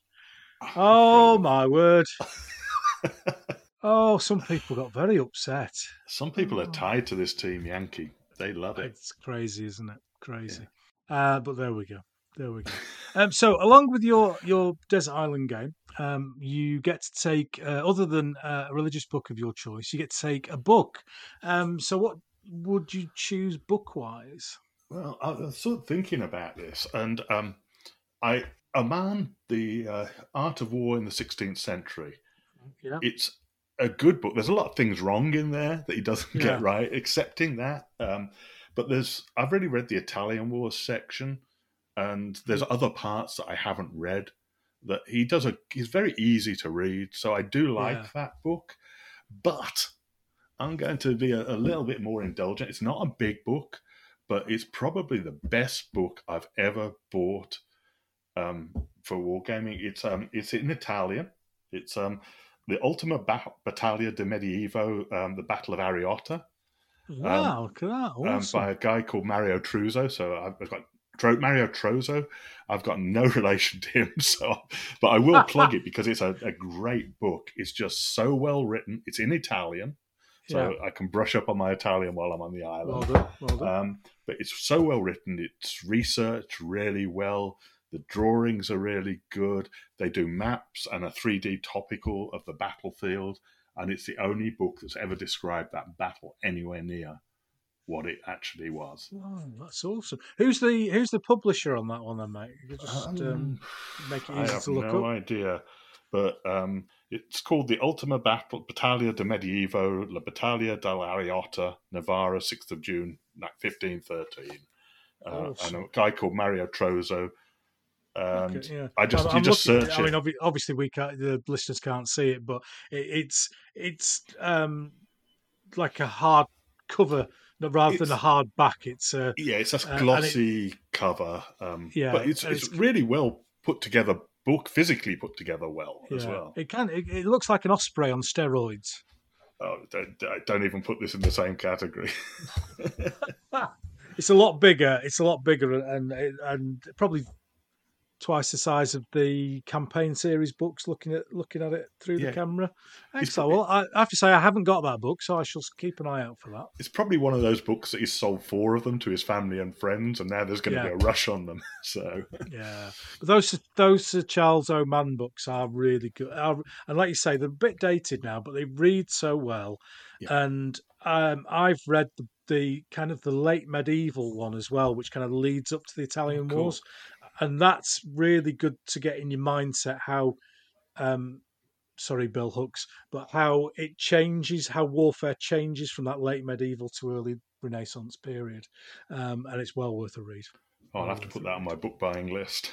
There's a green one and a blue one. So yes, definitely. And finally, in this section, you get to choose a War Games unit to take to the desert island, and that can be one of your own. It can be one that particularly means something to you from a magazine or from anywhere. Well, I'm not suggesting you steal it, obviously. But what would be your War Games unit that you would take? I would say it would be one of the units of the Old Guard that my uncle painted for me, because that was such a step up when he gave it me for Christmas, and it meant so much at the time. I think it was minifigs. That was 20mm, so it's going to go with nothing I've got now. But that would probably be the unit. I don't want anyone else's units because they wouldn't go with my style of painting. They may be better painted, but I think I want a consistency across my table. Sure. So are they still around? Have you still got them? Or I've still got them. Oh, brilliant! They're fantastic. In the basement. I've still got them. I was worried that there might be some horrible story about losing them in a move or something like that. But that's fantastic to hear that you're still with them, because um, you can have those iconic units. Like the Irish Brigade from the Peninsular War that was featured in so many of the War Games Illustrated magazines back in the day, that you'd love to own. But then it doesn't have that. This is my unit. Yeah.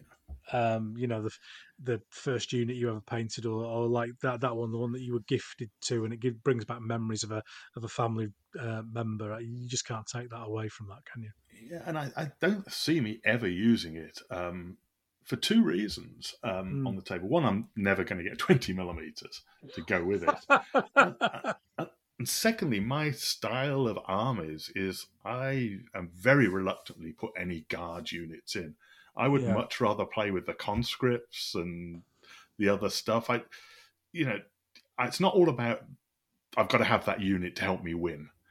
I'm more of a let's get the mass of the army. Absolutely brilliant. Well, thank you very much for that. We'll take another short break for the audience, and we shall be back shortly for our big topic.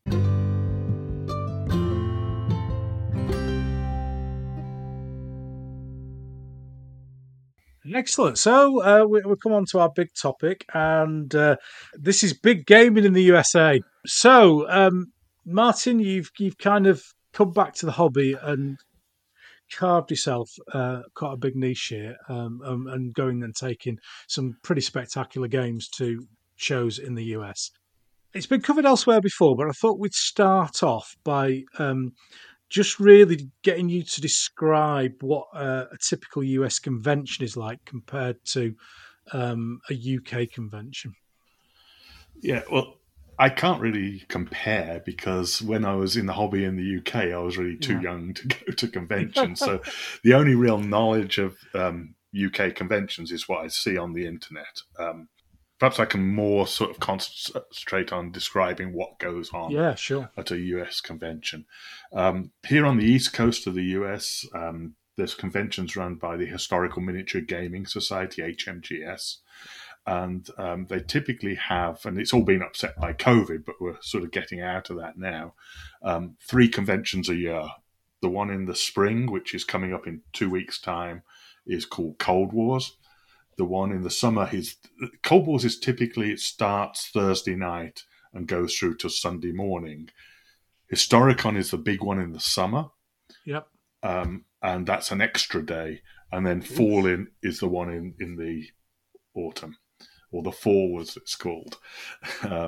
So typically there's 2 types of people. The ones that go for the entire convention, where you actually stop at a hotel on site. And then other day trippers. That they have essentially 3 parts to the convention. They have a dealer hall, which is open not the Thursday night, but Friday, Saturday, and Sunday morning, or Thursday, and there's normally about 50 vendors and some big ones. Old Glory are there. So a lot of money is spent there, and that attracts the day trippers. Yeah. One thing that's never appealed to me, but there's a fanatical following, is something called the flea market. People pay for a table and exhibit their wares and sell the stuff they don't want, and one man's trash is another man's trash, So I think it's known as a bring and well, it used to be like a generic one that was called a bring and buy, where it would be run by lots of people. Or we've started to probably come to your method now, or the American method now, where somebody will hire a table for 2 hours and sell their stuff, and then once that's done, that person will go, and then somebody else will come to that table. Is that how it works there? Yeah, it's typically longer. You typically hire the table for the morning or the afternoon. Right. So that's what I don't tend to go down there very often, because I know what I want. And I've got it. But I did go down there just as they were packing up on the Sunday last time. And everyone's trying to get rid of anything they haven't sold. And I found, don't know whether you know Sash and Sabre, the 40mm guys. Yeah, I've heard of those, yeah. I got some French 40mm. I wanted some Russian 40mm. And I picked up $250 worth of stuff for $20. Wow. And the only reason I hadn't bought them is I was expecting Sash and Sabre to be at the convention, and they weren't. Otherwise, I would have bought them at the full Wow, that's a price. good saving. That is a So good saving. that's my only time I've bought anything at the flea market. So there's that, and then what I think we're more interested in is the third triad, which is the gaming. Yeah. And typically convention fees, it's ridiculously low. It's like $35 to get into the convention for the whole period or something like that. If you put on a game that's 16 player hours, that's number of people times the number of hours. So 4 people times 4 for a 4-hour game, you get in for free, which, Right. that means something to someone. But when you've spent X amount of dollars putting in for a big game, it really doesn't count for very much, but it's a nice gesture. And these participation games, anyone can sign up to go into any game, and so a lot of games are for 4 or 6 people. I've tended to put on games for 12 or 14 people, and people sign up. People who've either have played the rules before and love them, or you get people who want to try out the rules or try out the period and know nothing about it. So you get a wide range of people coming, and typically games are for 4 hours at a time. You can go longer, but that's typically what people want. So some people will come and play 6 or 7 games over a convention. Very, very, very different to how we go here. You kind of touched on pricing there, and so you pay. So if you let's say I just want to come along for the day and wander around the trade hall, is that what would that cost me? I don't. For the entire convention, it's not very much. It's $35, $40. Yeah, so I think for a day, you probably it might be $20. Might be $20. I don't know, but it's not a ridiculous amount. But if you're bringing what's called a non-playing spouse or partner, they get a free ticket. Oh, brilliant!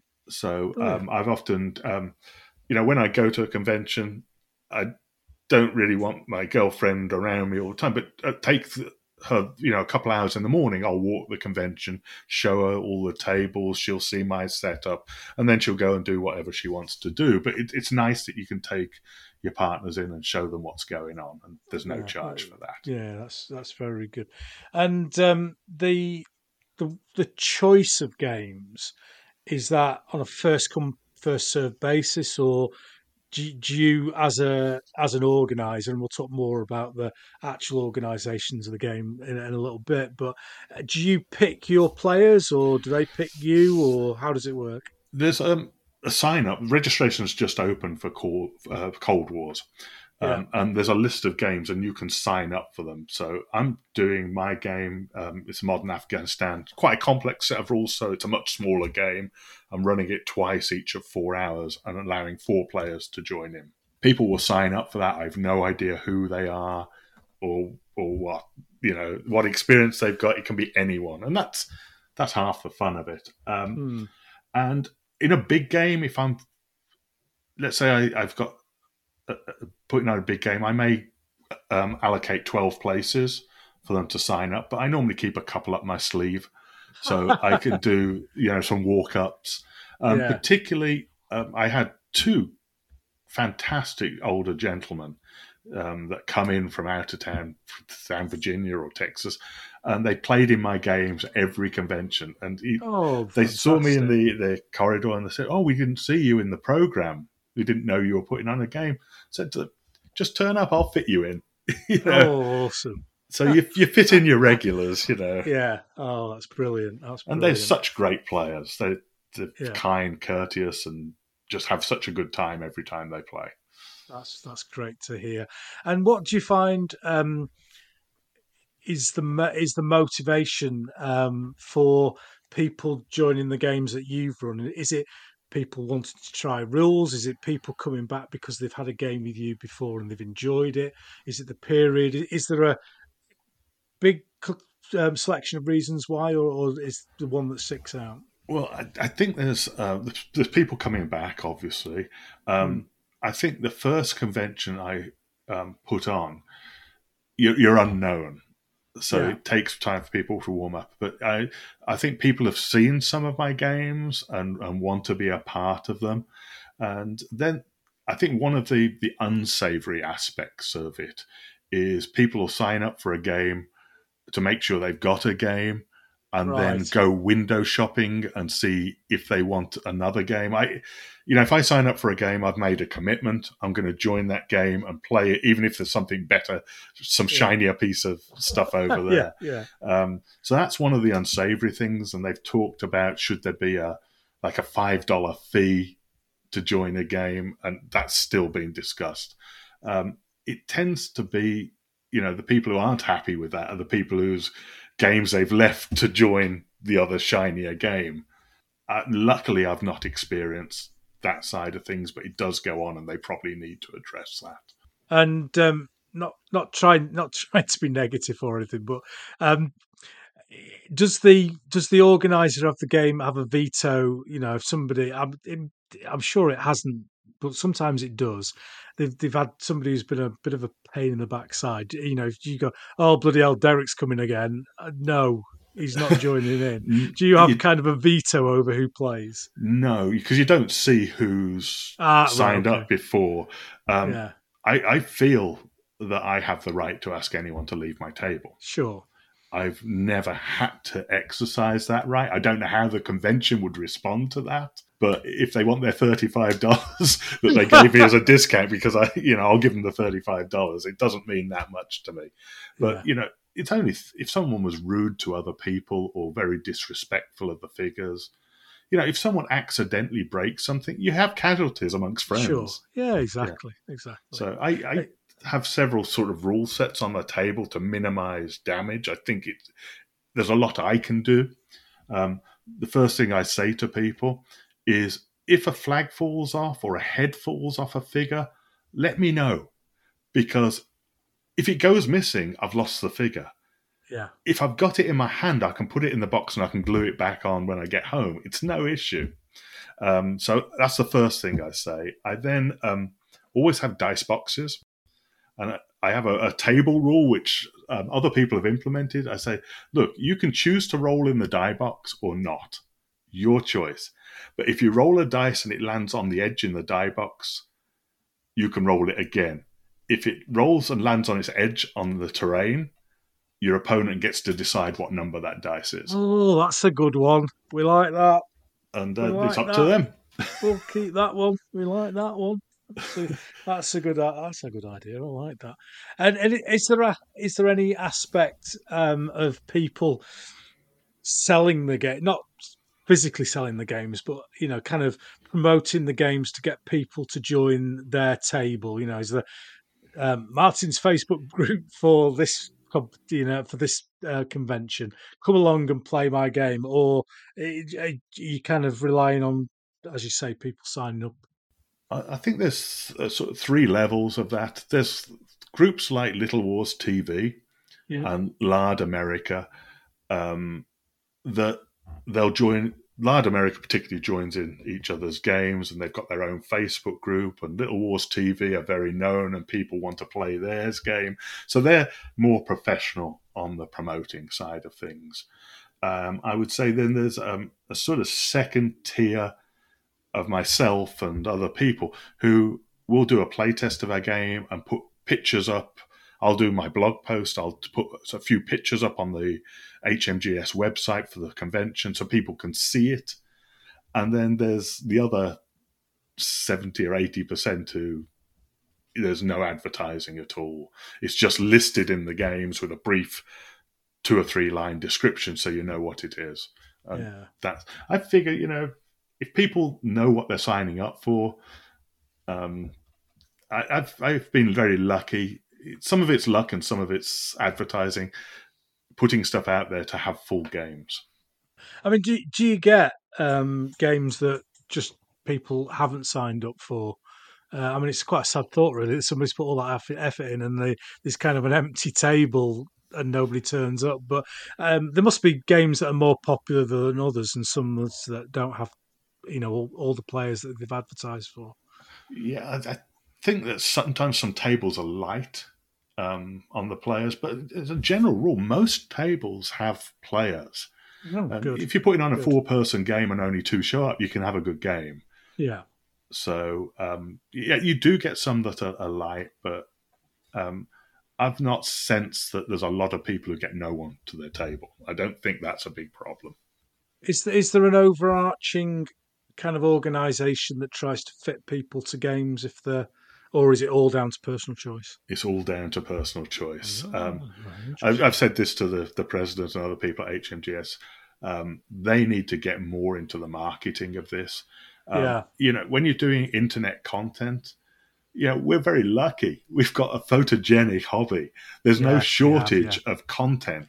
It's just they're not advertising it and promoting it using that content. Mhm. So I Yeah, think that's one area they need to improve. brilliant. Well, we've mentioned the names a couple of times, and HMGS.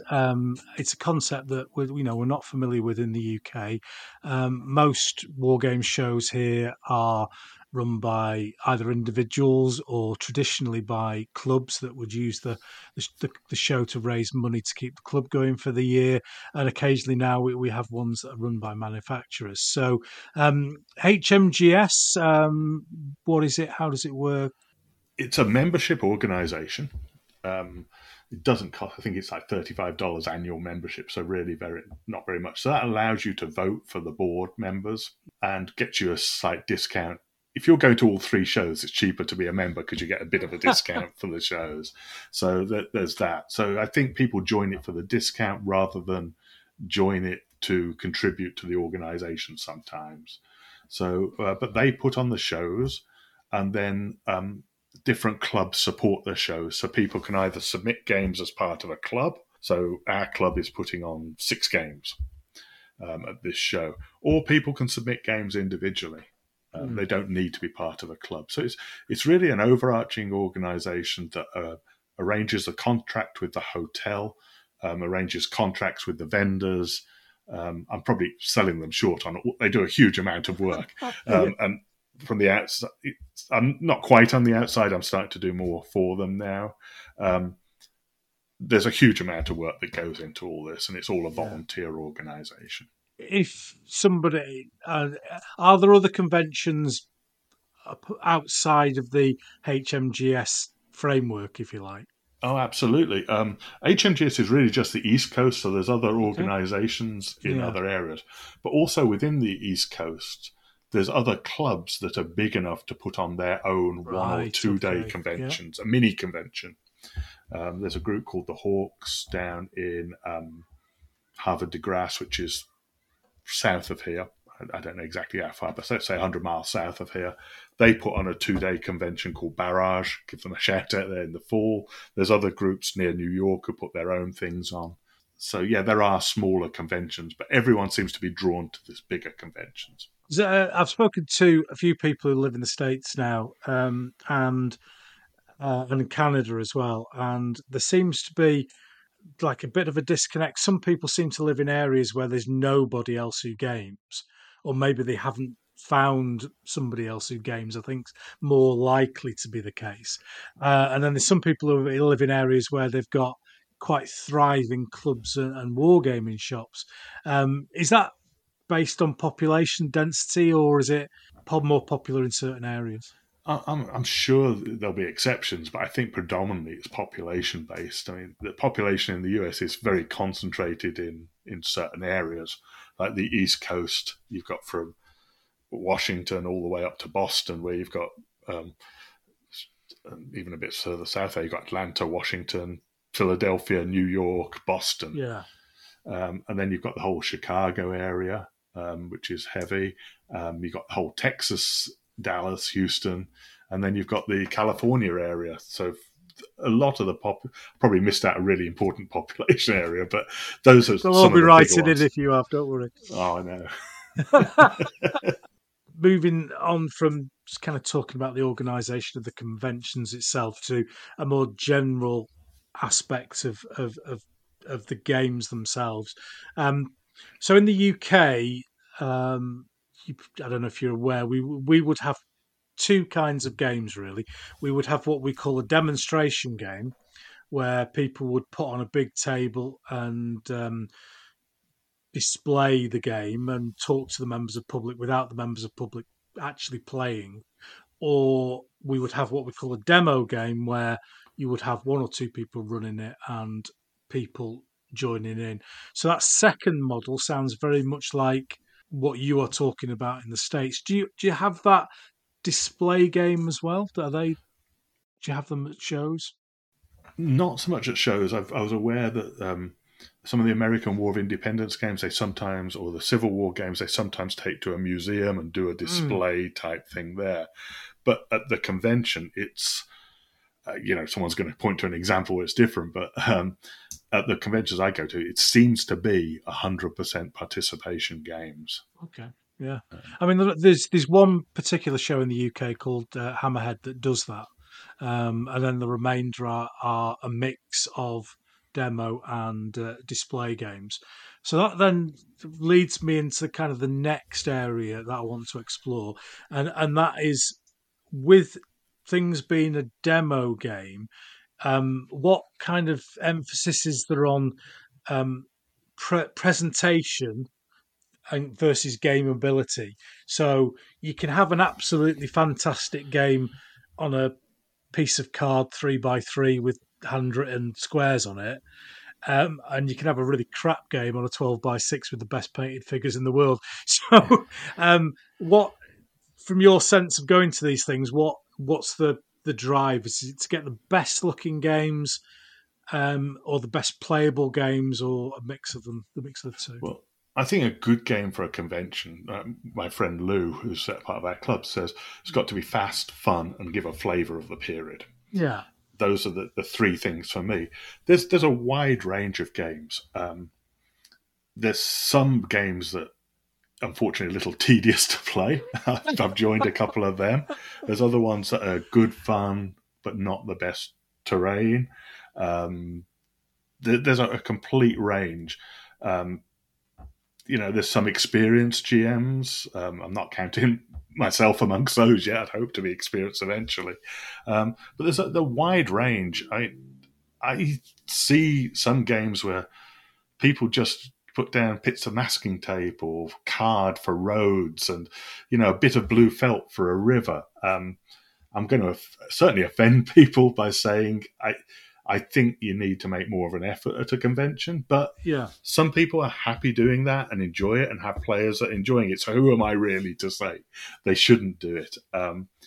There are awards at these conventions. They're just trophies. There's no monetary award here.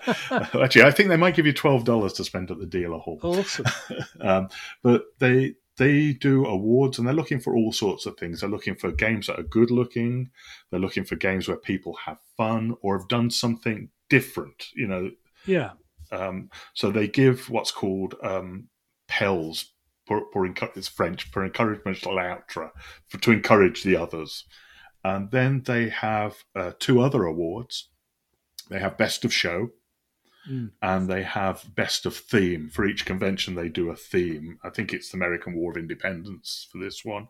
But they give, these are the two really prestigious awards, Best of Show and Best of Theme. So that's to encourage people to go above and beyond. From what you can see, does it make a difference then? Do people flock to those really nicely presented games? Or do they go for the playability? So they go to the table where everyone's laughing, or do they go to the table where everyone's going, "Ooh, that's amazing"? I don't think they need to be two mutually exclusive categories. I think you want to have if you put as a GM, you want to put on a game that's fun but also good looking. I think certain people flock to the games of the rule sets that they enjoy. Right. Yeah. There's the people may like, I don't know, choose your rule set, and they love playing those games, and they always love playing the World War II games at NatCon, or they'll always go to the naval games. That's what they do. Other people want to play in big games. I think they do, but you don't always know what you're going to get when you sign up, unless that GM has a history. So it's a bit of potluck sometimes, and that's part of the charm. Interesting. Is there?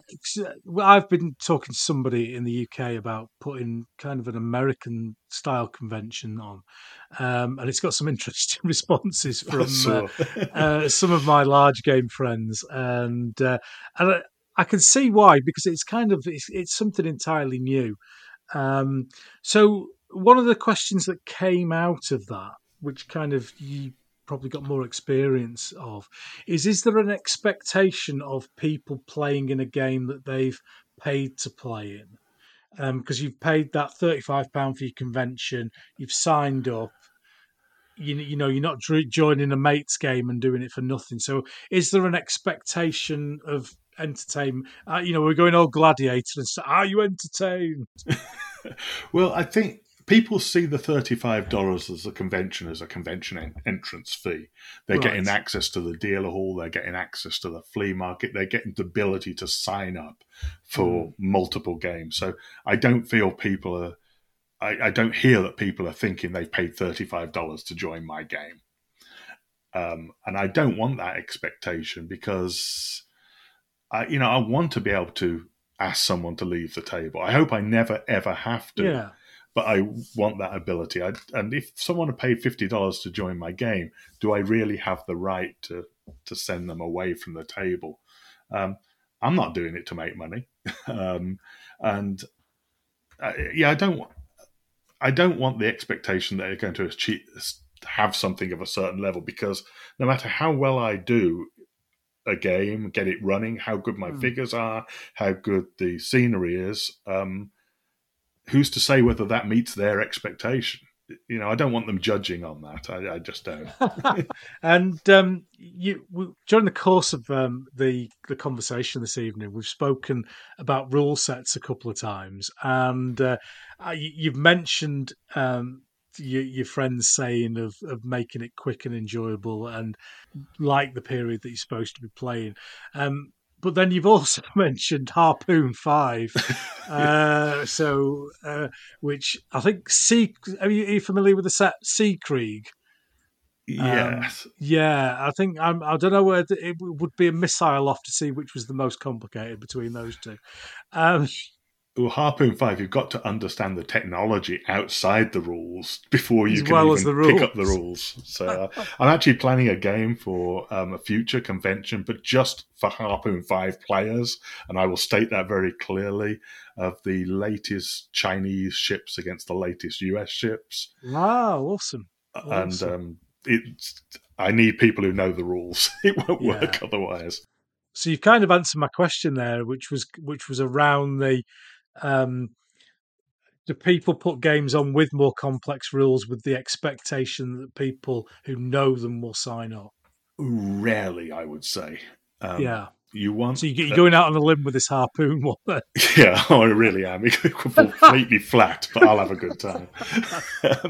But no, I would say you're probably familiar with Pike and Shot as a rule set. I try not to be. Yeah, And I got in trouble last week because somebody put a picture up and they got 600 cavalry. yeah.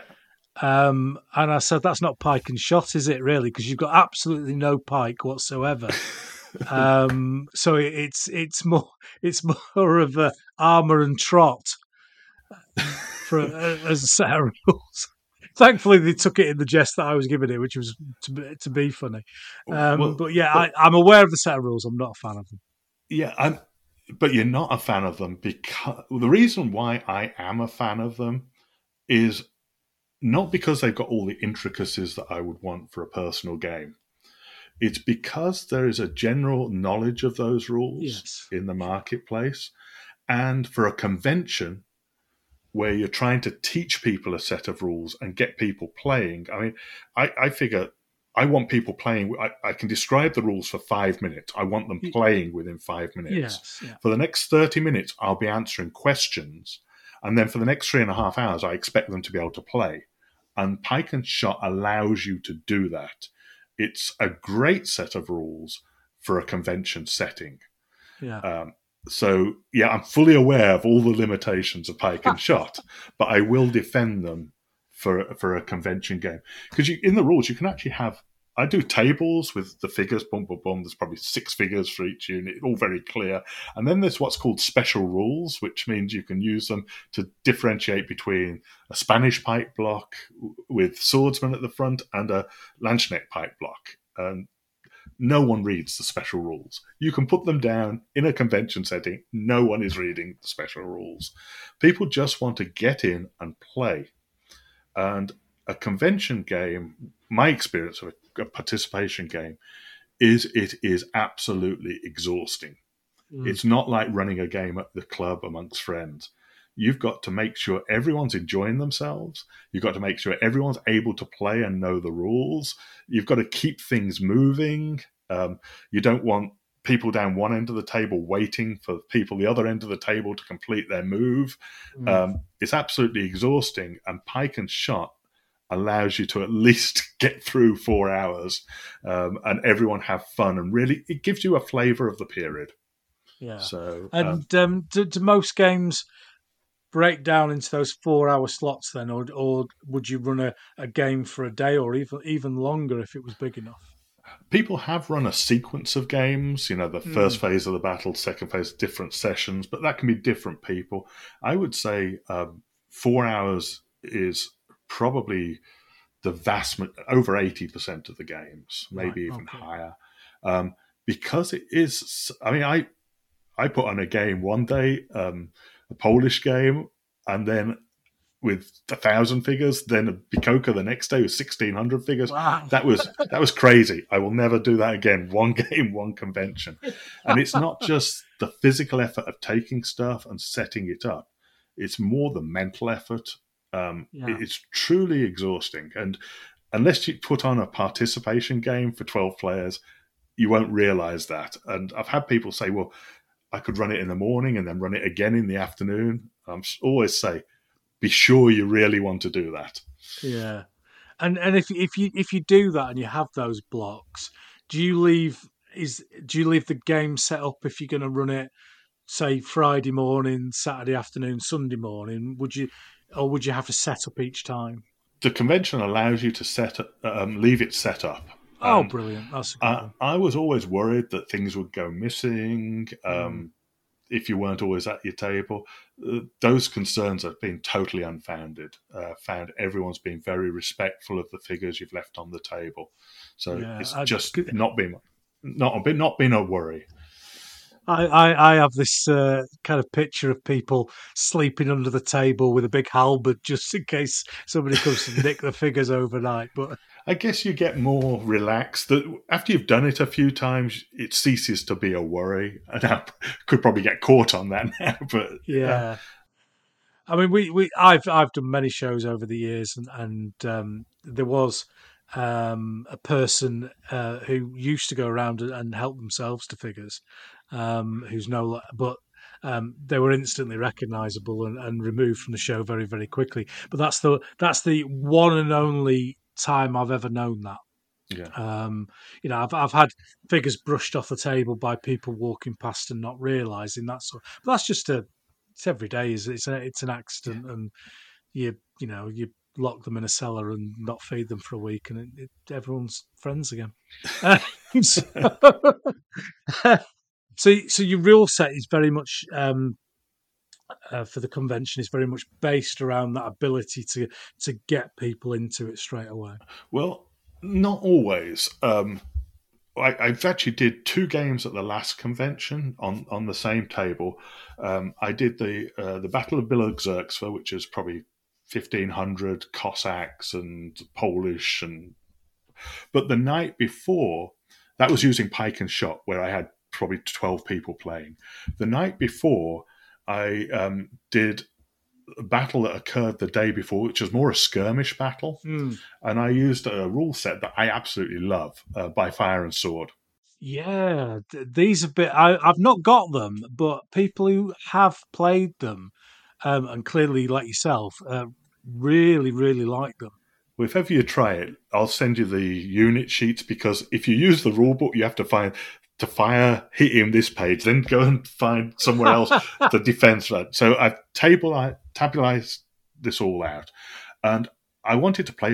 It's a lot more detailed set of rules. So what I did, I just did it for 4 players, much smaller scale the night before, so people who wanted to try that rule set could try it, and in a quieter, calmer thing, so we could work through some things. So I wouldn't use a complicated rule set for what I call a big game, but I do use some more complicated ones. Like I'm doing this convention, you've seen the pictures, the Modern Afghanistan. Yeah. Great rule set, force on force, Yeah. but not something I would want 20 people playing. I'm just doing it, running it twice, 4 people, just... so I do enjoy the more nuanced rule sets, but I'd say you've got to tailor the rule set for what you're trying to achieve at the convention.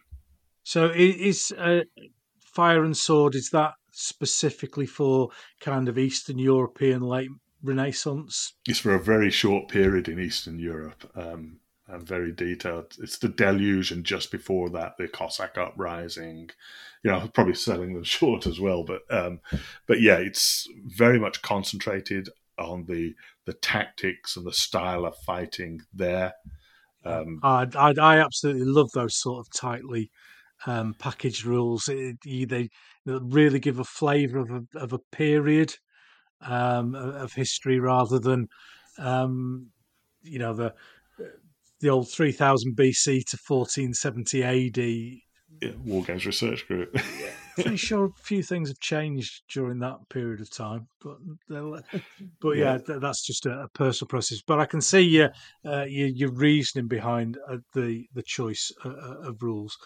So coming on now to yourself then, and so just take us through then the process of Martin looks in a book one day and goes, "Oh, that looks brilliant! That does. I fancy doing that as a participation game." Through to getting the figures on the table, where'd you start? Where'd you go? Yeah, read a bit about it, and then get an order of battle and put that in an Excel spreadsheet. That's the first stage. Spreadsheet. Get a spreadsheet. And then I just start painting units. And you could always do. I'm looking at the moment.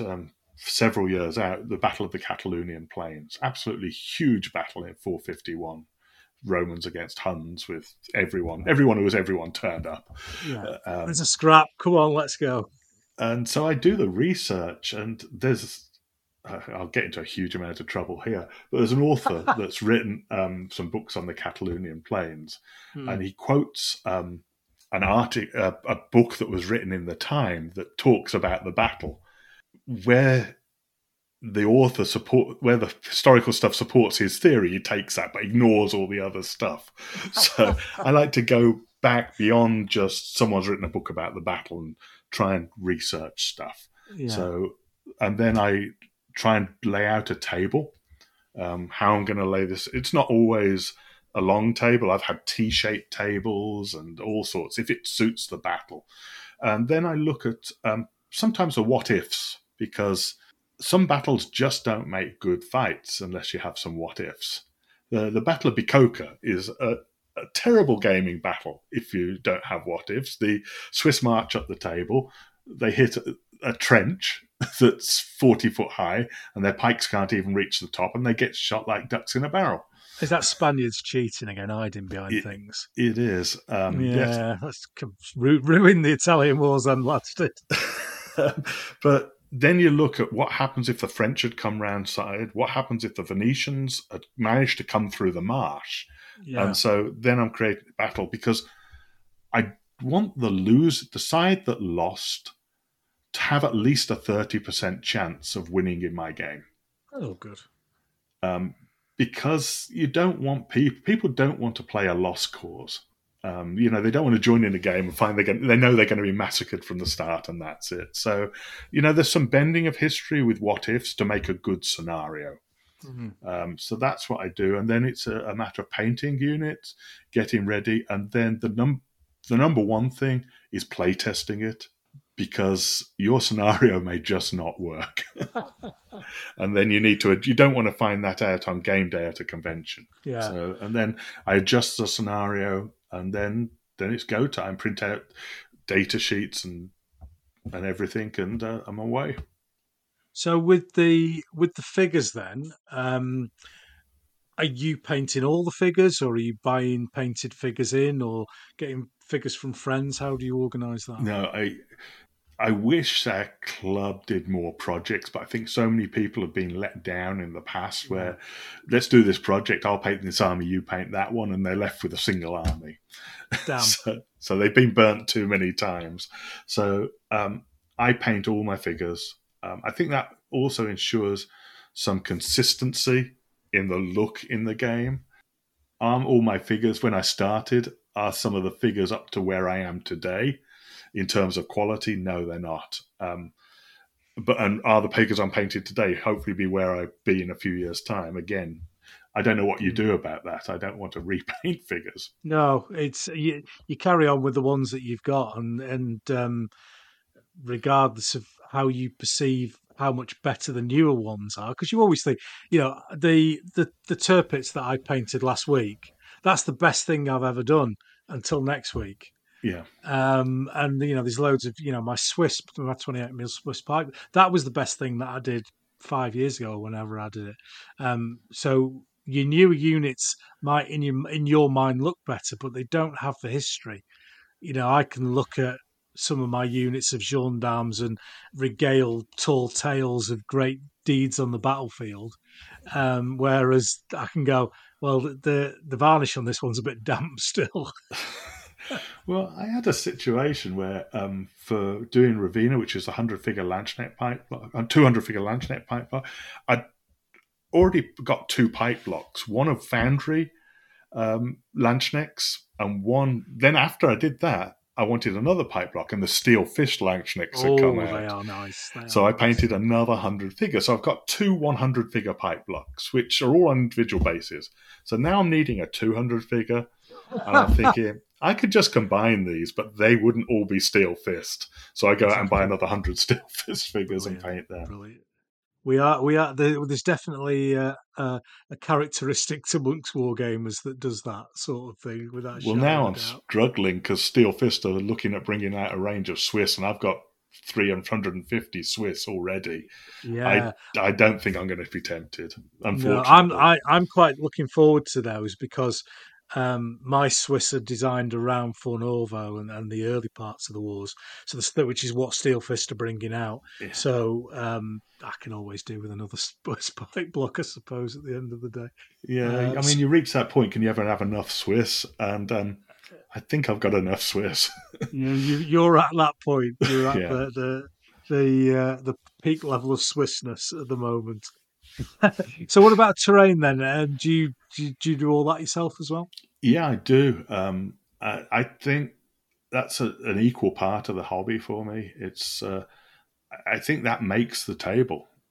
And again, an example, I did the Battle of Ravenna, or Ravenna, I'm not sure how you pronounce it, but it's a very simple battlefield with just a line of field defenses, and there's not much there. And I'm thinking, I ran the test game, it played very well. I'm thinking, yeah, but there's something missing. There's no spectacle here. I then decided to build the entire city of Ravenna. Took no part in the battle, but Yeah, it sat there at the end of the table. Castle walls, got a beautiful manufacturer from Croatia who yeah, produced them. And yeah. They looked amazing. They looked absolutely amazing. yeah, but that's sort of my way. I've got to have the table looking right. Mm. The other one, the Bikoka, I've seen people do Bikoka, and again, I'll probably get into trouble and get emails. They've got a little wall where the Spanish standing behind. These guys came up against a 40-foot ditch with gun emplacements built. You know, if they're going to be fighting over field defenses, make the field defenses worth fighting over. Mm. So I built all those up, and then there's the one end of the battlefield. There's a villa of Bikoka, and I've seen someone put a small little 15 millimeter building to represent. And I wasn't going to do that. I decided again I wanted it to look the part, so I got 6 buildings from Charlie Foxtrot and kit bashed them all to make one villa, and then did the whole ornamental gardens. The actual villa and gardens took up 4 foot by 2 foot table space. Awesome, So, brilliant. So that's sort of the way I am. And then I've got to have the civilians there. I've got to have wild boar in the forest. I've got to have wood piles. It's all those other things that I think they're easy to do. And I think it just makes the look of the game. Yeah, and I particularly like that sort of thing. And do you find that for you brings the game to life? It's not just moving toy soldiers around. You've got ducks in the pond and somebody chasing somebody around the town or whatever diorama you want to build in. Yeah, I mean, I love one of the things I did was, well, I've got two stories. One, there was a drainage ditch at Bikoka and just putting the geese in there by some lily pads. That was a joy. And then the other one more recently, the Battle of Bilozerksva in the Cossack uprising. I was reading this book in translating to Polish all the way up to the show. And I got within 2 weeks of the show and I realized there was an apiary, which is loads of beehives, that took an important part in the battle. And I'm 2 weeks out from the show. And I think, I've got to have this. So I find 3 manufacturers who make apiaries, all in the UK. So I ordered it in the hope that one had arrived, and beekeepers as well. I managed to get all 3 delivered on time. Superb. And so I thought, well, I've got them. I might as well put them on the table. So I was, up until the show, I was painting beekeepers and beehives. Oh, that's the sort of detail that I really, really enjoy in those bigger games. And do you find that as you play the game over the period of a convention, or I don't know if you take it to more than one convention, that do you change how it plays based on the experience of how you've run it before? Well, I never adjust a game because of die rolls. Yeah, It's, if it doesn't work because it doesn't work, I'll adjust it. But that's normally done in the play test. The other thing that really strong piece of advice that I would give anyone doing a participation game: don't force your preconceived or historical outcome on the players. Let them play. They'll do some stupid stuff. yeah, I mean, they'll do some really stupid stuff, but they'll also there'll be some tactical genius as well. yeah. One guy in the Battle of Bikoka, he was coming in with the Venetians, not a particularly strong army. He just took them into the gardens and drew in what I was expecting. He drew in the Spanish arquebusiers just to fire and hold them up. The player on that side not only drew in 4 Spanish pike blocks, he drew in one of the 200-figure Landsknecht pike blocks. And then the Swiss marching up the table, when they got to the walls, there was no one there left waiting for them. I think sometimes you see that, don't you? That a player um, will get obsessed with with a certain thing on a battlefield, and most of my gaming has been like in a multiplayer large battle, and the number of times I've looked over and gone, well. Where's that lot going? And somebody's nicked the guard or something like that just to take a duck pond that's been annoying them all day. Yeah, and you don't want to stop it because both people in that scenario still talk about that battle in the pub and what happened. Sure. If I'd have said, no, you've got to wait and receive the Swiss, that wouldn't have happened. And I also find in convention games, the better the troop that you give someone, the more they are cautious and do not want to commit it to battle. I gave someone the entire French gendarmerie, and they would not move because they would suffer a casualty. It's like they painted the figures themselves. Oh no, yeah. You've got to get it scratched if it's out on the table. Yeah, but I know what you mean talking about it because people will throw units of conscripts in or units of sword and spear and shield, early Italian infantry. I'll throw that in. Not bothered about them. Throw them in, and then the unit that is going to break through, your papal guard or whatever you're going to get, they just sit there at the back going, "Well, not going on today, is there really?" I've had things like the winged hussars. Someone march them if they're on parade back and forth. Oh no, that's the one unit um, I would love to own. I don't know what to do with them, but I would love to own a winged hussar unit. One of the guys who's been on I think it's episode 11, Stephen Wald from Australia. He's just done a lovely unit of them. They're absolutely amazing. I don't know what he's going to do with them. Same as me, they'll probably just sit on a shelf forever. At Yeah. least you've gamed with them. And the thing is, people want winged hussars, but they're very. If you look at the ratio of the Polish cavalry in that period, there was a lot of Polish-style Cossacks and Pancerni. I've probably got 200 cavalry or 300 cavalry from a Polish. I only got one unit of winged hussars. You can't really have any more, unfortunately. Yeah, it doesn't stop people though, it doesn't really stop people. So Italian Wars, and we've got to have a quick 5 minutes on the Italian Wars. What draws you to that period? I know what draws me to that period, but what draws you to it? It's obviously the pikes. There's a combination of pikes and gendarmes. Yeah. I mean, what better units other than perhaps the winged hussars? What better units other than pikes and gendarmes? Exactly. There's nothing better. And then to put flags on those pike blocks, that big pike block we're talking about and the Swiss pike blocks, I've got 15, 20 flags on the pike blocks. And you don't just put them in the front row. They're like 2/3 of the way back, like you see them in the pictures. And you just that big row of flags. It's incredible. And then you've got the whole architecture of the Italian buildings, and then you've got cypress trees. That's the one thing for the Italian Wars. You've got to have cypress trees lining your streets because people say, that's Italy. You can just set the scene. And there's a lot of interesting battles as well. Yeah, and I always go on about this, but until the Spanish start hiding behind things, it's quite open warfare. I mean, Fornovo, I've done it as a display game and played it so many times. It's one of those that you have to tweak to get right to make it playable. Yeah. Otherwise, the Italians just get absolutely smashed on the fords and drown and float down the river. So you need to bring it on a bit to make it to work as a battle. But it's kind of a rock paper scissors period.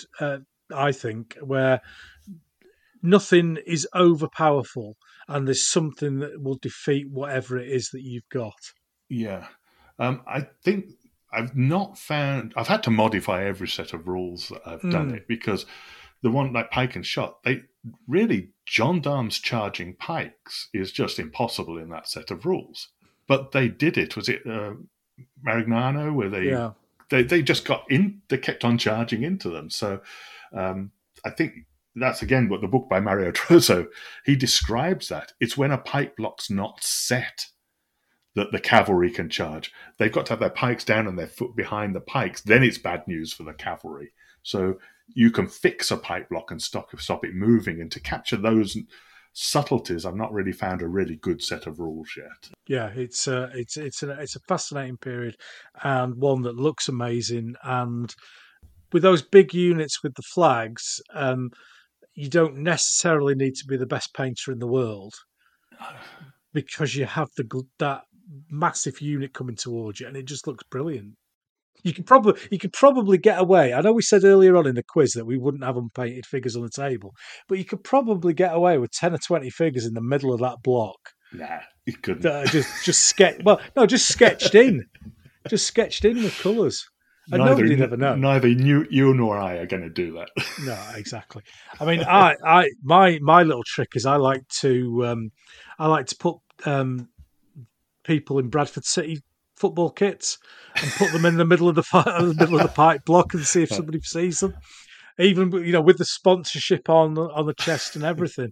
And then halfway through a game, somebody go, Ken, is that Bradford City kit in the middle? No, you've spotted it. Well done.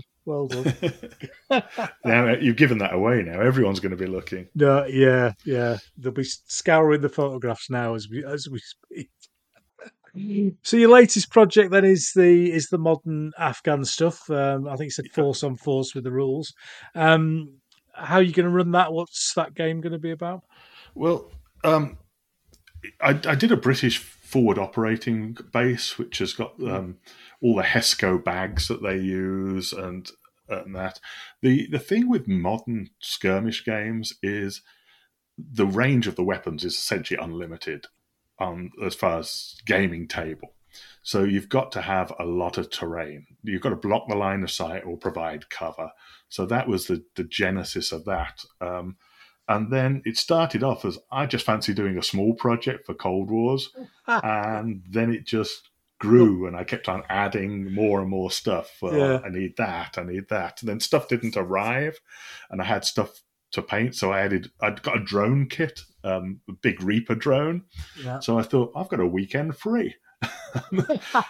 We could fit that into the game, and it's just sort of grown, and it's allowed me to spend a bit of time on the buildings and the terrain, which I've enjoyed. And then the other thing that's important there for me is the civilians.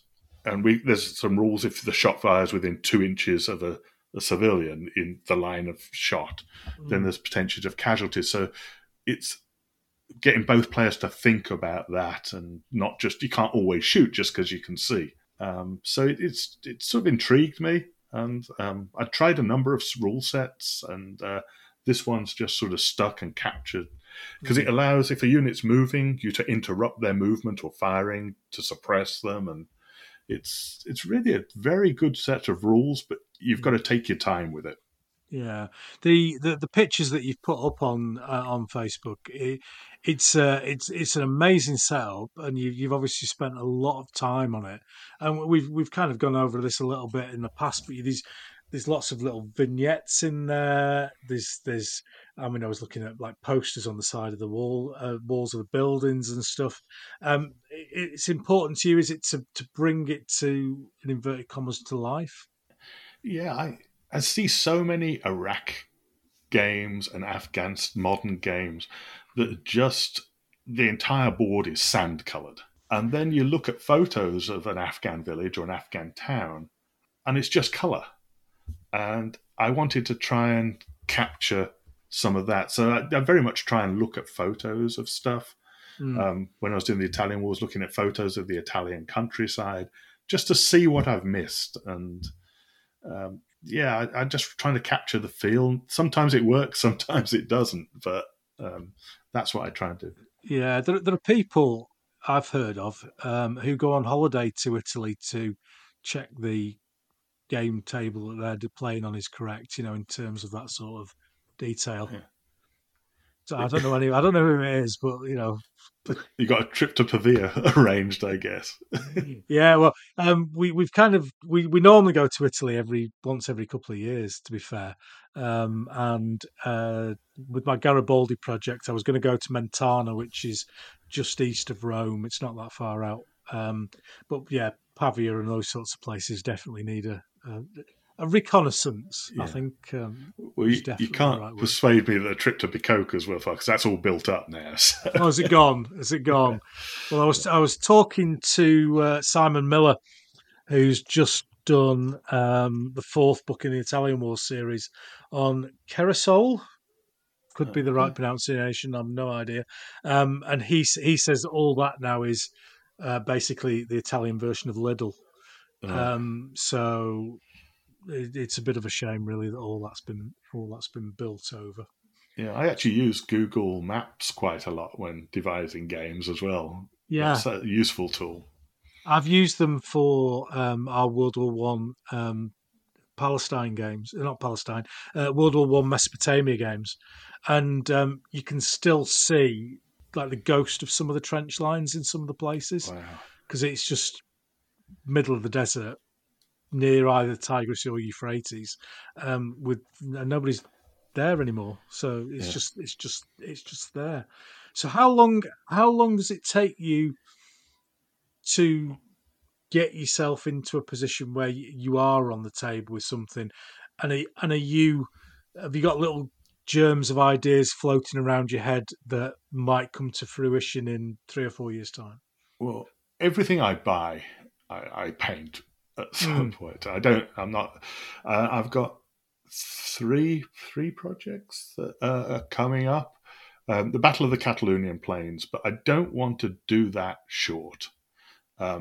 It's such a big battle and such an important battle. I want at least at least 2,000, but in my mind, I'm thinking 4,000 figures.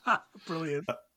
So that's, I've got some units that I can play a small game with, but I don't want to rush that project. I really want to, and I've started this, but just got interrupted by Cold Wars. You've probably seen my Saxons. Yes, I've always wanted a Napoleonic army. I played with Airfix Napoleonics, and I've never been able to achieve that. So this year I promised myself to get at least a Saxon division done. And that's for me. It's not necessarily for a convention game. You'll probably end up as a convention game, but that's one thing I want to do. I'm into Harpoon 5 as I talked for a game there. What else is going on? I've got a whole Ottoman army from the Assault Group that they were having a Christmas sale. So that's 800 figures Ottoman army. That will go against the Italian war stuff. I can do a whole what if there, Venetian battles. And I'm sure I've got something else. But normally half the joy is piecing together the army and buying the army. So I normally get them, base them, prime them, so then they're ready for me to sort out. So you've been back in the hobby and doing stuff now 6 or 7 years, haven't you? Yeah. Has there been a project that just hasn't made it? Have you started it and it's gone run out of steam? That would be the other one I'm doing is a micro armor project. The big Warhammer.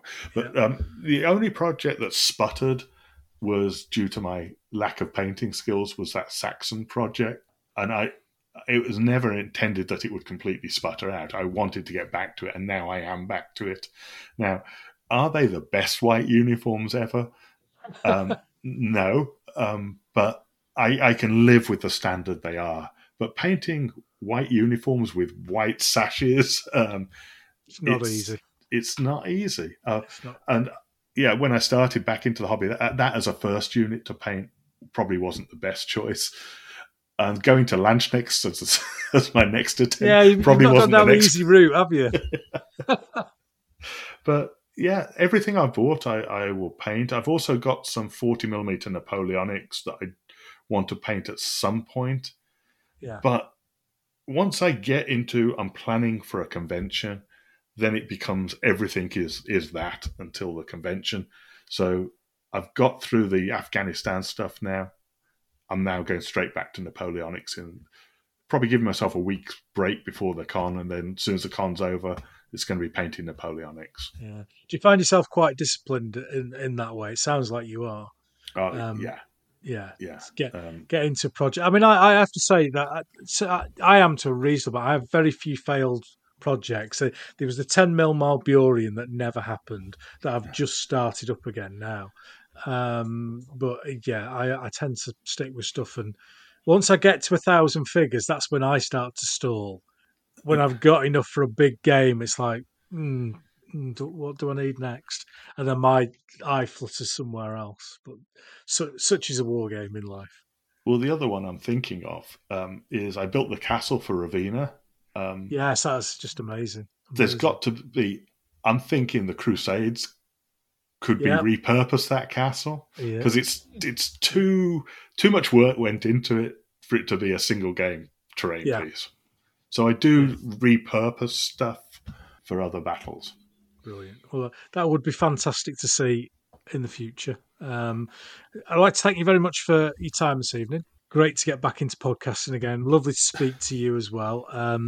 Is there a question you've got for me at the end? I occasionally get one. Yeah, I was going to ask, what's your view on plastic figures versus metal figures? Ooh, controversial.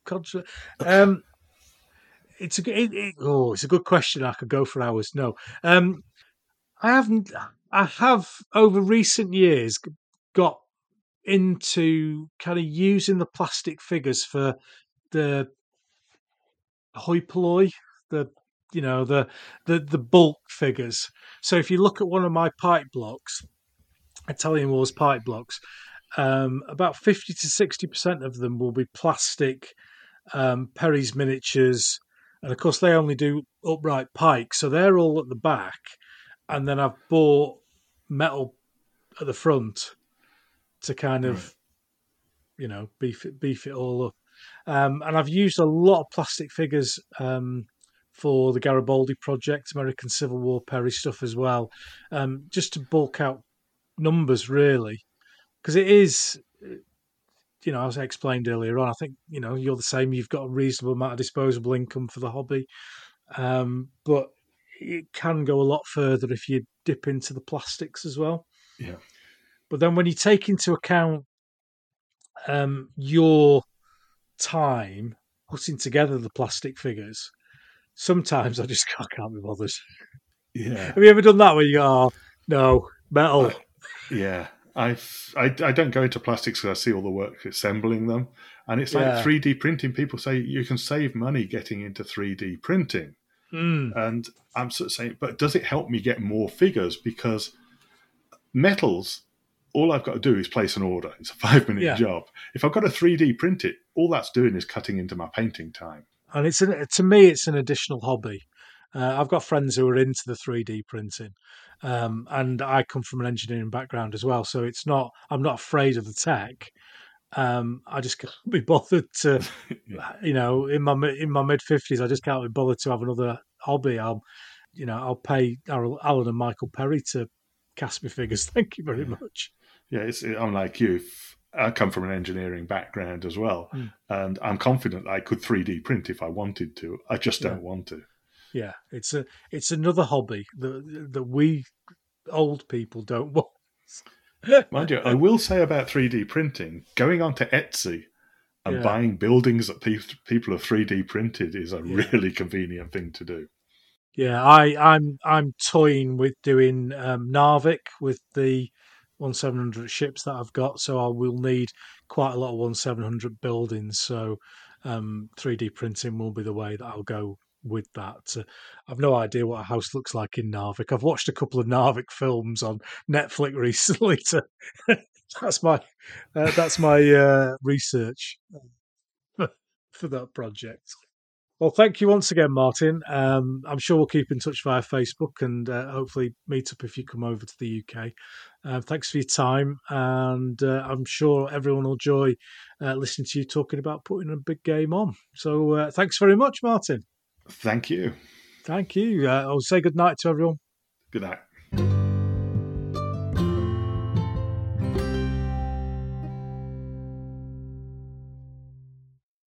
Wow, 2.5 hours. I didn't quite realise it was that long. I thought before I put this together that this was going to be a really short episode because the time speaking to Martin passed quite quickly. And obviously, we just had a really good time and enjoyed chatting with each other about our mutual joy of the Italian Wars and big games. And I hope that came across in the interview. I hope you enjoyed it. Listening to as much as I did putting it together. So check out Martin's website, College of Kings. I'll put a link to it in the show notes, and keep an eye out for his stuff if you are visiting conventions in the United States. Thank you, Martin. Thanks once again for coming on the show and bursting the podcast into life again, which is brilliant.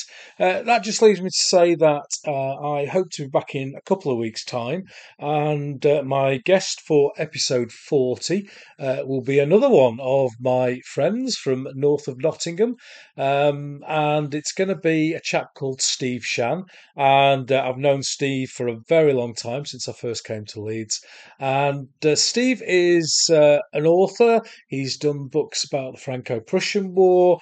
He's done scenario books for World War II and Napoleonics, a wide breadth of history that he's interested in.